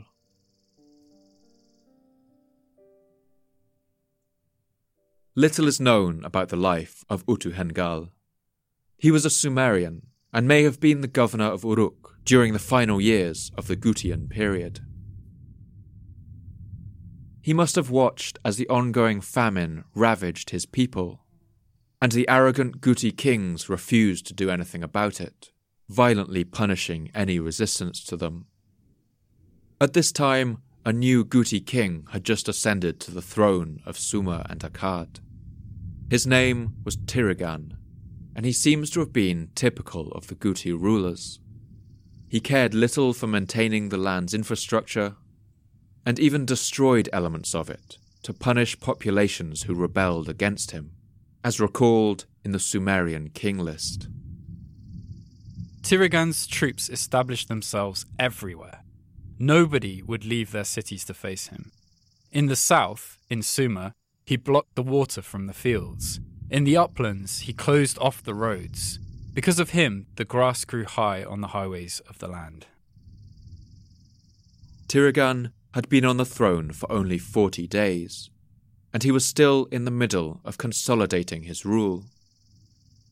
It's clear that Utu-Hengal, the governor of Uruk, thought that this was the time to make his move. His plan may have been in place for years. Perhaps he sent out secret envoys to the other Sumerian cities of the south, telling them to prepare for war the moment a new king ascended to the throne. And then, when everything was in place and his moment came, he struck. When Tirigan heard of this rebellion, he must have been enraged. But he doesn't seem to have been the bravest of kings. He sent 2 of his generals, men named Unenazu and Nabi-Enlil, to lead his armies in his place, while he stayed back home in the palace. Meanwhile, the rebel leader Utu-Hengal massed his forces and marched to meet the 2 Guti generals on the field. On his way to the decisive battle, he stopped at the temple of Ishkur, the Sumerian god of storms, and made an offering. He may have sacrificed a lamb or goat and sang an ancient prayer in the Sumerian tongue before the altar of the god. Then he marched out to meet Tirigan's armies. After departing from the temple of Ishkur, on the 4th day he set up camp in Nagsu on the Surangal Canal. He captured the generals of Tirigan, sent as envoys to Sumer, and put chains on their hands. Utu-Hengal was victorious, and here again we see that the Guti king Tirigan wasn't the courageous sort.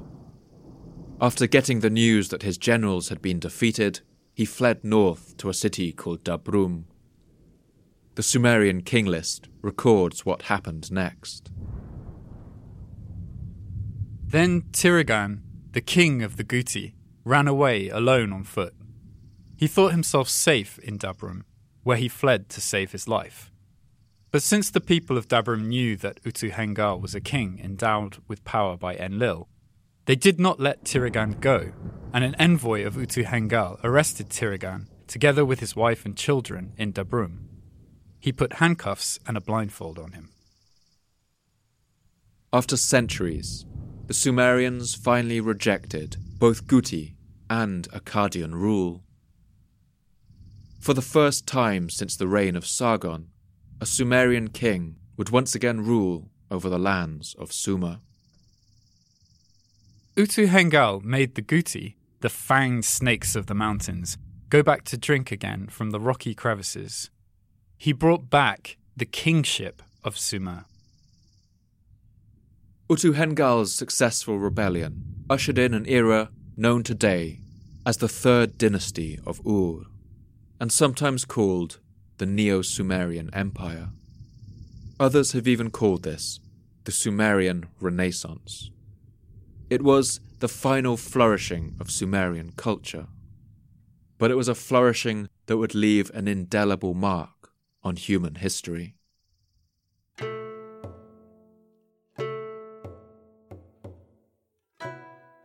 Despite bringing the kingship back to Sumer, the rebel king Utu-Hengal didn't rule for long. He died in unusual circumstances after only 7 years, apparently killed when a river dam that he was inspecting burst, sweeping him away in a flood. If you think this sounds suspicious, it's because it probably is. One of Utu-Hengal's more ambitious governors, a man named Ur-Nammu, came to the throne soon after, and some historians have certainly raised questions about whether he had a hand in that dam bursting, if indeed any dam burst at all. Regardless of the way he rose to power, Ur-Nammu proved to be an effective ruler and an outstanding administrator. He standardized bronze weights that merchants used in the market, and created a standardized weight that would lay down the foundations for the first currencies. He divided silver into a unit known as the mina, which was made up of 60 shekels. Ur-Nammu also wrote down a code of laws that today is the earliest surviving example of a legal code, 3 centuries older than the more famous Code of Hammurabi. Here are a few examples of the laws contained within. Number 17. If a slave escapes from the city limits and someone returns him, the owner shall pay 2 shekels to the one who returned him. Number 18. If a man knocks out the eye of another man, he shall weigh out half a mina of silver. Number 19. If a man has cut off another man's foot, he is to pay 10 shekels. Among all his other achievements, Ur-Nammu was also a prodigious builder. He constructed buildings at the cities of Nippur, Larsa, Kish, Adab, and Umma.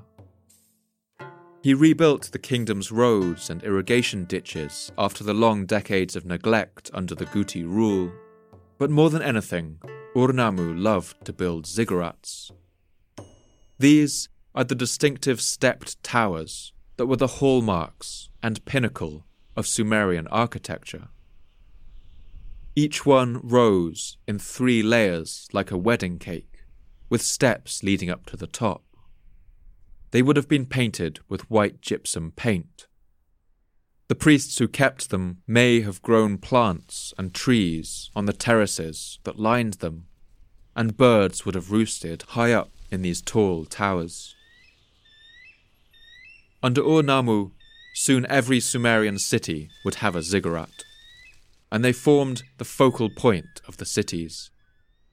The greatest of these was the ziggurat that Ur-Nammu built in his home city of Ur. The ziggurat of Ur is enormous. In its day, it would have soared up to a height of 30 meters, or nearly 10 stories. towering over all the other low-lying buildings in the city. It was built purely from baked clay bricks and held together with the tarry substance bitumen. It's thought that it would have taken at least 1,500 workers more than 5 years just to build its base. Farmers up to 20 kilometers away would have been able to see this enormous shape rising on the horizon. To them, it would have testified to the power of the city of Ur and the god who lived there. But despite this late flourishing, the age of the Sumerians was passing. And part of the reason for this lay in the soil beneath their feet.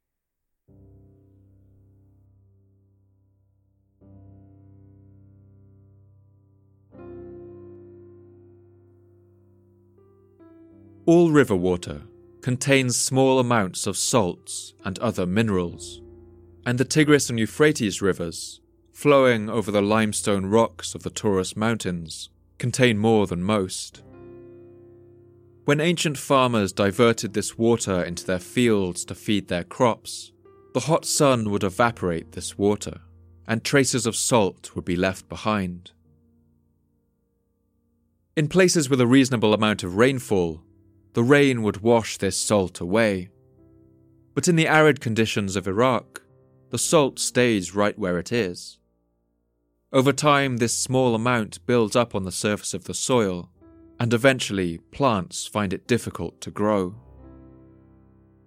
The records of the Sumerian scribes paint a bleak picture.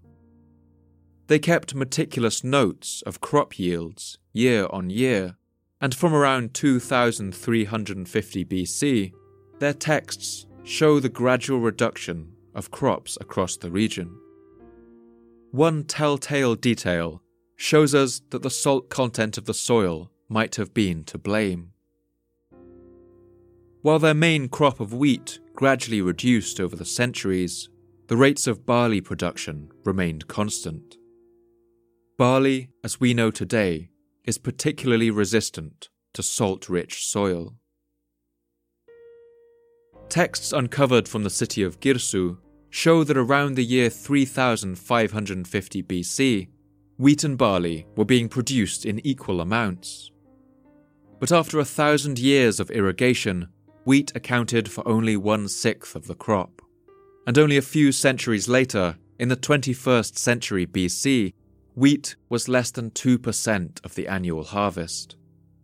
This all points to a sharp increase in the salt content of the soil.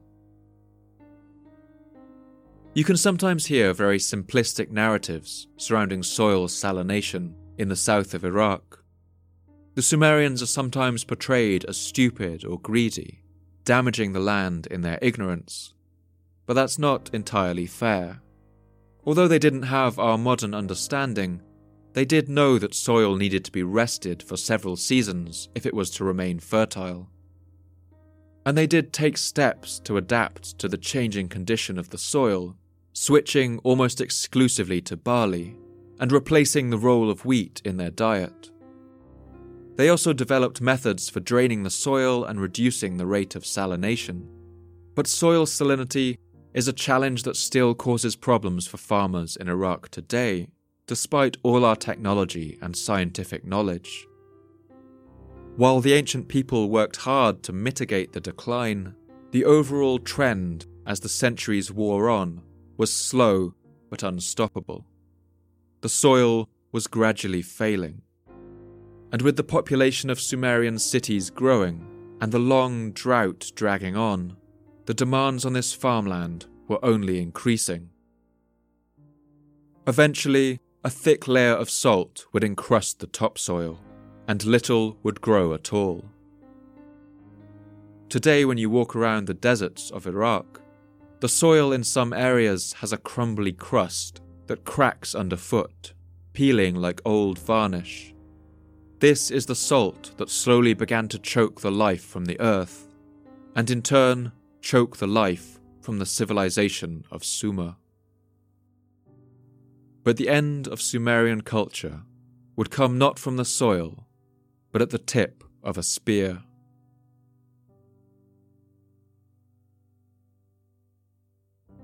As the Sumerians struggled to eke ever-decreasing barley crops from the salty soil, it seems that once again, hostile outside forces began to sense weakness in this once great empire. After their failed attempt at empire building, the nomadic Guti had retreated to their mountains and returned to their nomadic ways. But they still posed a threat to Sumerian lands, just as they always had, raiding towns and making away with cattle. Putting a stop to these raids was the focus of much of the King Ur-Nammu's reign. He raised an army and marched into the Guti lands with the aim of putting a stop to the threat forever. It's unclear whether he actually met them in battle, or whether he was struck by one of their characteristic ambushes. Either way, Ur-Nammu was killed in the mountains, far from home.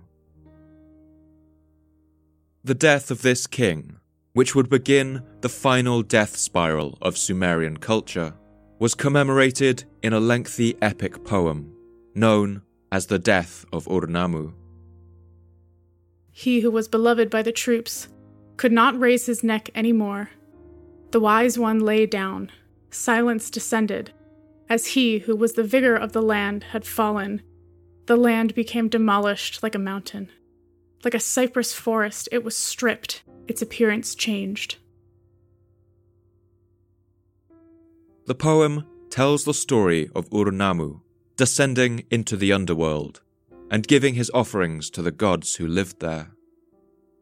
And in the afterlife, the poem gives Ur-Nammu himself this final lament.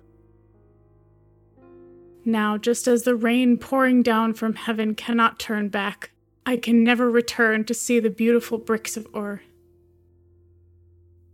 4 Sumerian kings would follow Ur-Nammu. Some, like the king Shulgi, enjoyed successes on the battlefield and developed and reformed the economy as much as they could. But their reigns were characterized by ongoing threats from the wild mountain regions. The drought was still biting. The soil was becoming increasingly choked by salt. And as food got scarce, more and more nomadic people were driven to raiding and plundering to feed themselves. By now, the Guti were far from the only people who threatened the border of Sumer and Akkad. One tribe in particular, known as the Martu, posed a particular threat. The Martu were a Semitic sheep-herding people from the mountains of Syria and Lebanon. Like the Guti, the Sumerians considered them to be wild and barbarous, and tended to describe them in contemptuous but also fearful terms.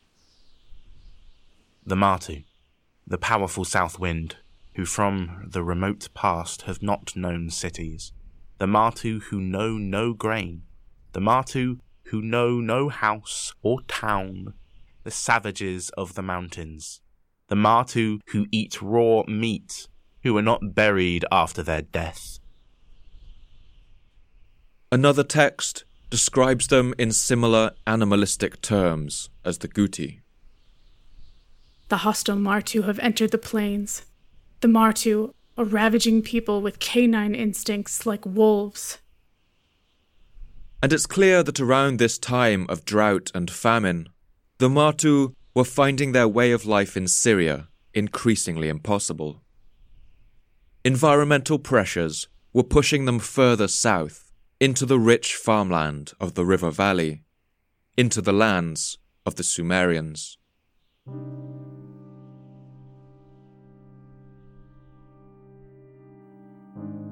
Despite the weakened power of the Sumerian state, the later kings of Sumer were determined to stop the Martu incursions. One king, named Shu-Sin, even ordered the construction of a wall that stretched almost 300 kilometers between the Tigris and Euphrates rivers. It would be called the Martu Wall, and sometimes the wall facing the high lands. What form exactly this wall took is unknown, since its remains have never been found, but it was likely an earthwork rampart, dotted with forts, and perhaps fronted with a moat fed by canals. It was more than twice the length of Hadrian's Wall, and essentially turned the rich farmland between the Tigris and Euphrates into an island fortress, with the rivers on either side, the sea to the south, and the wall to the north. It would have been an enormous engineering work, and shows that even in its final years, the Sumerian state still commanded considerable manpower and energy. But ultimately, the wall would prove useless. Like all walls, it was only effective with a constant garrison manning it. Soon it would become clear that the building of this wall was not an act of strength, but the last resort of an empire falling in on itself.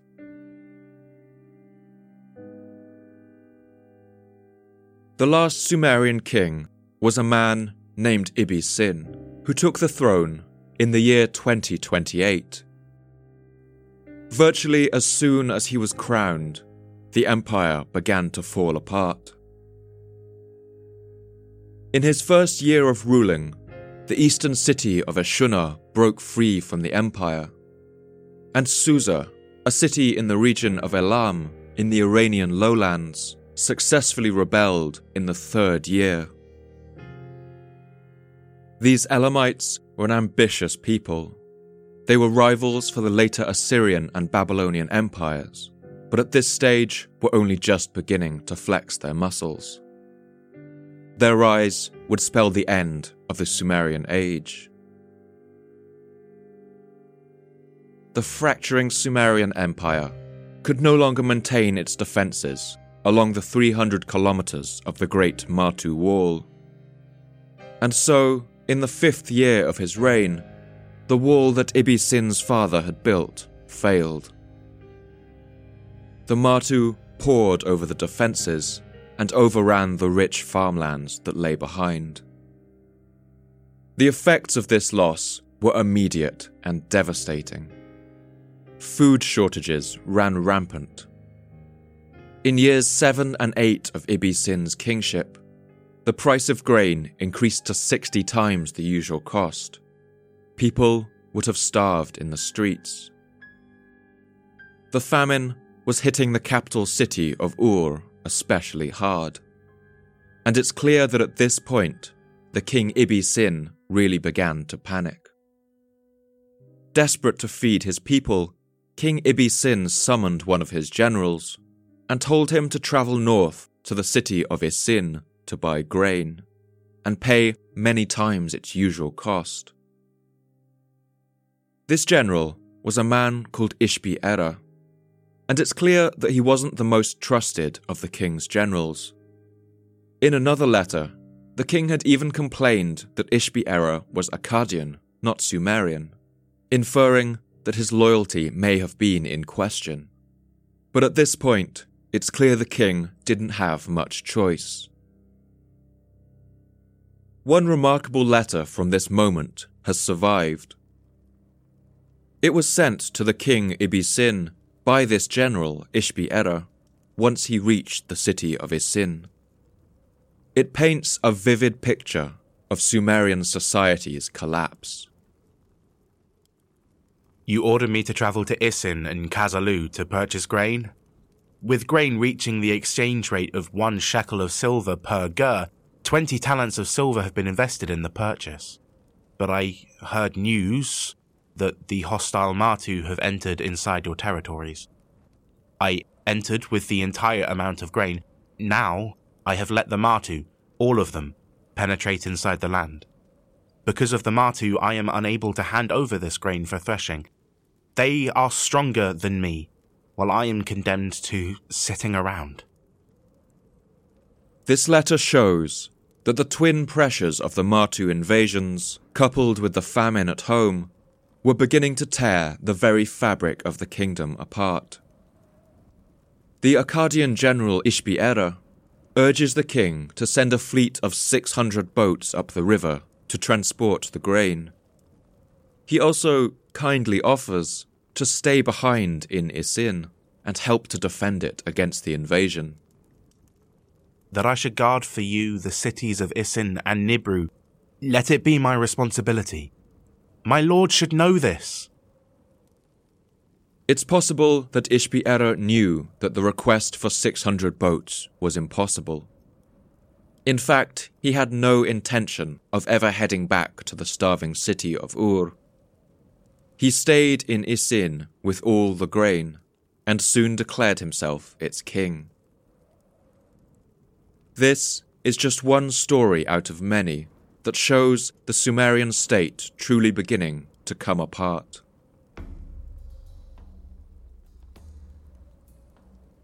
Facing threats on multiple sides, the king Ibi-Sin entered into a frantic series of last-ditch measures.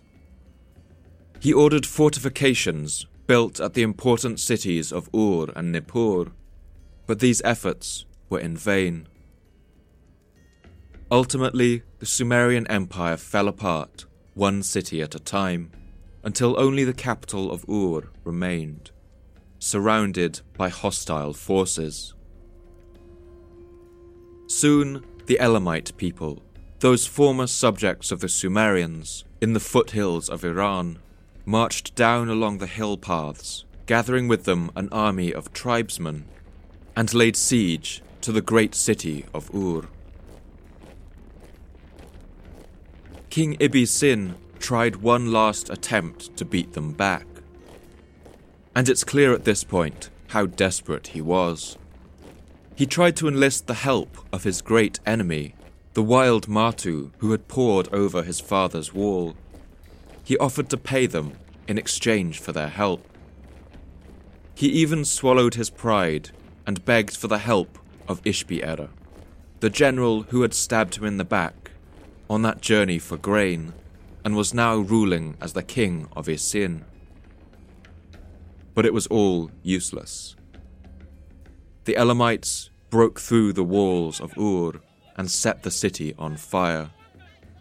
They poured into its sacred precinct and looted it of all its valuables.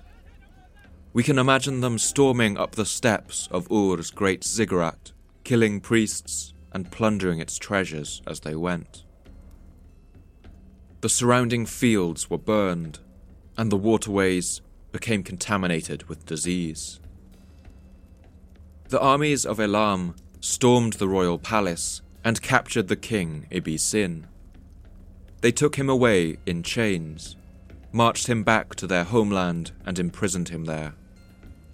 This was the last king of Sumer, a civilization that had endured for millennia, and he would die in chains, imprisoned by his enemies in a foreign land.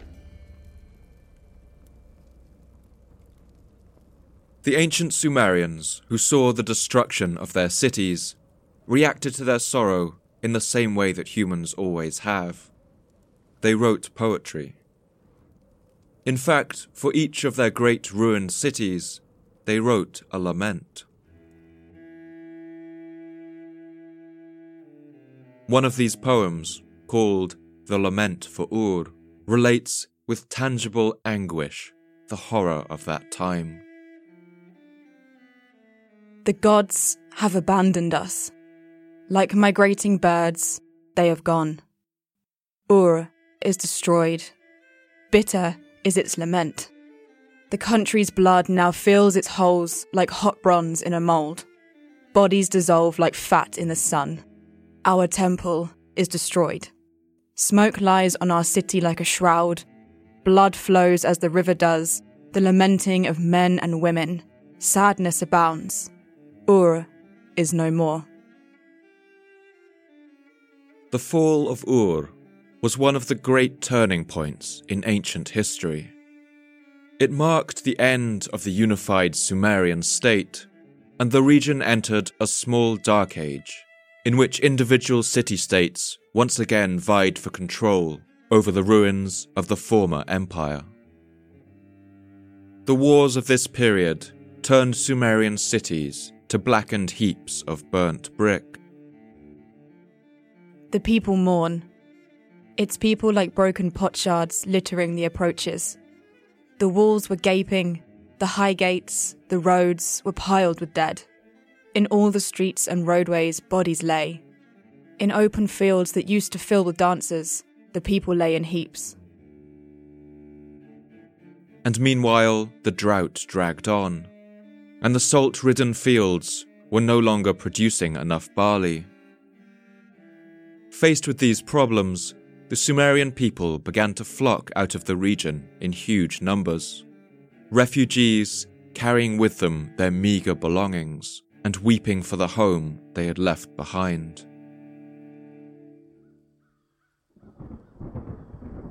Over the next centuries, a vast population movement took place, from the south of Mesopotamia to the north. Some of these Sumerian speakers would settle in the Akkadian lands. But with their connection to their homeland severed, their cultural identity went with it. They learned the Akkadian language of the northerners and left theirs behind in the smoking ruins of their cities. The Martu, those wild hill people so detested by the Sumerians, would themselves settle down in the cities they conquered along the river valley. The migrating Martu, the fleeing Sumerians and the native Akkadians would mix together. They would blend their cultures as the people of this region always had. The foundations they laid would give rise to the next chapter of Mesopotamian and human history, and forge the region's next superpowers. These would rise as the legendary empires of Babylon and Assyria. But those are stories that I will save for another time. Sumerian was now a dead language. It would never again be heard spoken in the streets and the markets. But it did remain in use for at least another 2,000 years, preserved in the temples and scriptures of later empires. Just as Latin once survived in the churches of medieval Europe after the fall of Rome. For these later people, Sumerian became the language of the gods, the language of myth and magic. The kings of Ur, those great Sumerian rulers, themselves passed into legend, and some of them would later be revered as gods themselves. And all the kings of Mesopotamia, in Babylon and Assyria for the next 2,000 years, would rule under a title that gave them a kind of ancient legitimacy, reaching right back to the First Age, to the dawn of mankind's journey into civilization.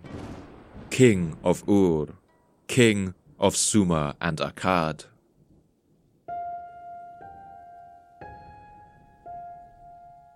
Even after the fall of the Sumerian Empire, many of its great cities would continue as population centers into the post-Sumerian era.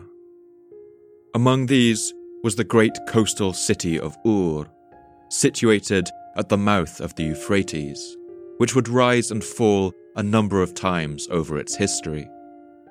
But ultimately, it was the landscape that had given birth to Ur, and it was the landscape that would bring about its demise. Today, if you stand in the ruins of Ur, the sea that once lapped its shores is nowhere to be seen. In fact, early archaeologists were astonished to see the remains of millions of seashells scattered in the sand here on this lonely stretch of desert. As the millennia passed, the continued depositing of silt, along with changes in global sea levels, have combined to push Iraq's Gulf Coast back to its present position, about 150 kilometers to the south. The Euphrates River, that once brought the rich bounties of trade down from the north, has also disappeared, its course having changed over the centuries. In fact, around the barren mounds of earth where the city of Ur once stood, there's nothing at all but the lone and level sands of the Iraqi desert, boundless and bare for miles around. Water had always been this city's lifeblood, and the loss of the river and the sea meant the slow death of Ur. People soon left its houses and its streets. They stopped working its fields and maintaining its irrigation canals, and soon the land dried up and the topsoil blew away in the wind. The priests extinguished the fires that burned in the top chamber of Ur's great ziggurat, and stopped leaving their offerings there to the moon god Sin. The markets closed, and the mud brick buildings of the city began to crumble. The wooden beams of the roofs rotted and fell in. The sands and desert winds rolled through its streets, and the dunes buried its fallen walls. Before long, the greatest city the world had ever known was just a mound of ruins, where the occasional desert traveller would pass by, and where the Italian traveller Pietro della Valle would one day shelter with his wife from a threatening group of bandits, and discover the scattered fragments of writing that the Sumerians had left behind in their forgotten language. Somewhere buried in the ruins lay the clay tablets on which the lament for the city's destruction was written. May that storm swoop down no more on your city. May the door be closed on it, like the great city gate at night time, until distant days, other days, future days. In your city, reduced to ruin mounds, may a lament be made to you. O Nana, may your restored city be resplendent before you. Following the sacking of Ur around the year 2000 BC, the city of Uruk went into a steep decline, and much of its population fled. Uruk did have another period of flourishing, when the later Assyrian Empire rebuilt it as a regional capital. But as the Euphrates River changed its course, Uruk too would be completely abandoned. Today, the walls of Uruk, the same walls that are boasted about in the Epic of Gilgamesh, are still visible, heaps of ancient brickwork lining the flat lunar landscape of the desert. But they are still 15 meters tall, encircling the whole city, now washed by a tide of broken pottery and bones. The English archaeologist William Loftus was the first European to rediscover the ruins of Uruk. He was impressed with the haunting sight of the vast mounds rising out of the desert, and he later wrote about how the sight affected him. Of all the desolate sights I ever beheld, that of Uruk incomparably surpasses all. The process of decay in all the cities of ancient Sumer, in Nippur, Eridu, Lagash, Ur and Uruk, would have been gradual but unstoppable. Wind-borne sand and earth would pile up against the walls that still stood and filled in the streets. Meanwhile, rainwater and wind wore down any remaining structures. The sight of these ruins amazed travellers who, like the Italian della Valle, passed by them and saw their lonely shapes on the horizon. People told stories about what must have happened to those people who built such enormous constructions and then disappeared forever. Echoes of these stories still survive in tales like the Tower of Babel, about a people who built a tower that would reach to the heavens and who were struck down by God on account of their pride. With their cities lost, the Sumerian people passed out of history. The civilizations who replaced them, who kept their language alive in their temples and still told stories of their kings, would themselves pass into ruin. The knowledge of how to read Sumerian was forgotten entirely, and its history turned to dust. Only their clay tablets remained, buried in the sands of Iraq, fragments containing the voices of a whole people, waiting for archaeologists to discover them, and, through arduous and painstaking work, to find out how to read them.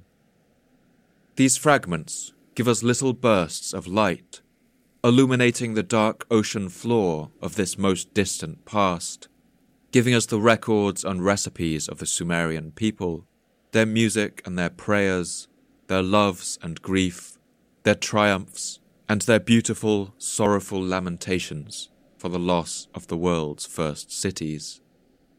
And it gives us, too, the wistful philosophies of these ancient people, as these lines from the Epic of Gilgamesh show. Nobody sees death. Nobody sees the face of death. Nobody hears the voice of death. Savage death just cuts mankind down. Sometimes we build a house, sometimes we make a nest, but then brothers divide it upon inheritance. Sometimes there is hostility in the land, but then the river rises and brings flood water. Dragonflies drift on the river. Their faces look upon the face of the sun, but then suddenly there is nothing. Sometime around the year 1700 BC, when the last kings of Ur were already a distant memory, somewhere on the other side of the world, on a small rocky island on the edge of the Arctic Ocean, the last woolly mammoth to ever live on Earth lay down and died. Sumerian society, in its imperial form, rose, lived out its golden age, and died, outlived by the woolly mammoth. I want to end the episode with an excerpt from that great Sumerian poem, the Epic of Gilgamesh. This section relates an episode that I think is one of the most incredible sequences in any piece of ancient literature. It shows the king Gilgamesh weeping over the loss of his dying friend, and his friend reaches up to him and tells him that he has dreamed of the afterlife, that he has seen what awaits him after death. This passage is a melancholy meditation on loss. It shows all the kings of the earth who have ever ruled, living on in this dark and silent place, their crowns put away forever.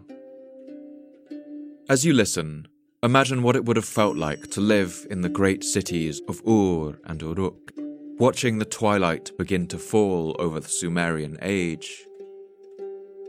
Imagine what it would feel like to see the crops grow weaker every year, as the white crust of salt begins to form on the ground, and the city's people go hungry in the streets, wailing year after year for the gods to help them. Imagine how it would have felt to see the armies of the mountain people gathering on the horizon, having to flee the city with your possessions on your back, leaving your home behind forever, as the wind rustles through the dying reeds, and the chanting of the priests still goes on in the ziggurat's tall tower as the sun begins to set over the desert.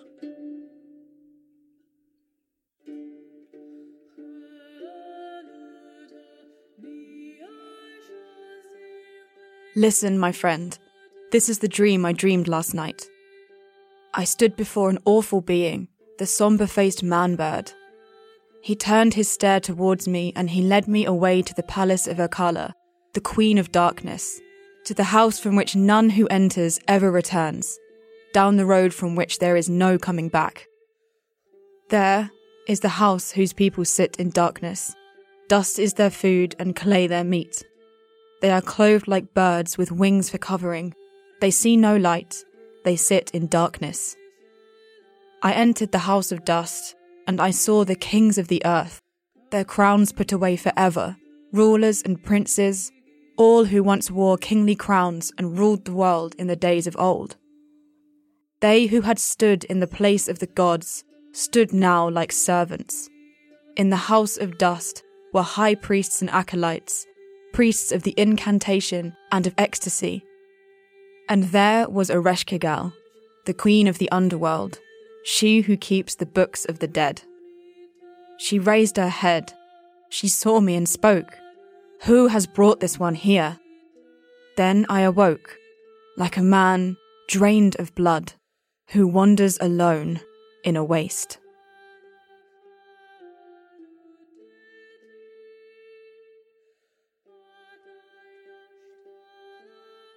Thank you once again for listening to the Fall of Civilizations podcast. I'd like to thank my voice actors for this episode, Ree Brignall, Jake Barrett-Mills, Shem Jacobs, Nick Bradley, and Emily Johnson. Special thanks go once again to the wonderful musicians Gail and Philip Neumann from the group Ensemble de Organographia, who agreed to let me use some of their reconstructions of ancient Sumerian music during this episode. Their CD, titled Music of the Ancient Sumerians, Egyptians and Greeks, is available to buy from northpacificmusic.com. This episode has touched a number of times on the power and necessity of the written word, a gift that ancient Iraq once gave to the world. And I thought it would be fitting to take a moment here to promote a charity that really needs your help today. Its name is BookAid. In 2015, the terrorist group ISIS burned over 1 million books in the library of Iraq's Mosul University. Today, the BookAid team is trying to rebuild that library and give the students of Mosul some hope for their future. If you think you can spare anything, please head onto bookaid.org and see how you can help today. For every £2 you give, they can send another book to Mosul's University Library, and there's also a list of other ways you can help to provide resources, equipment, and even training to bring the gift of the written word back to the place where it first began.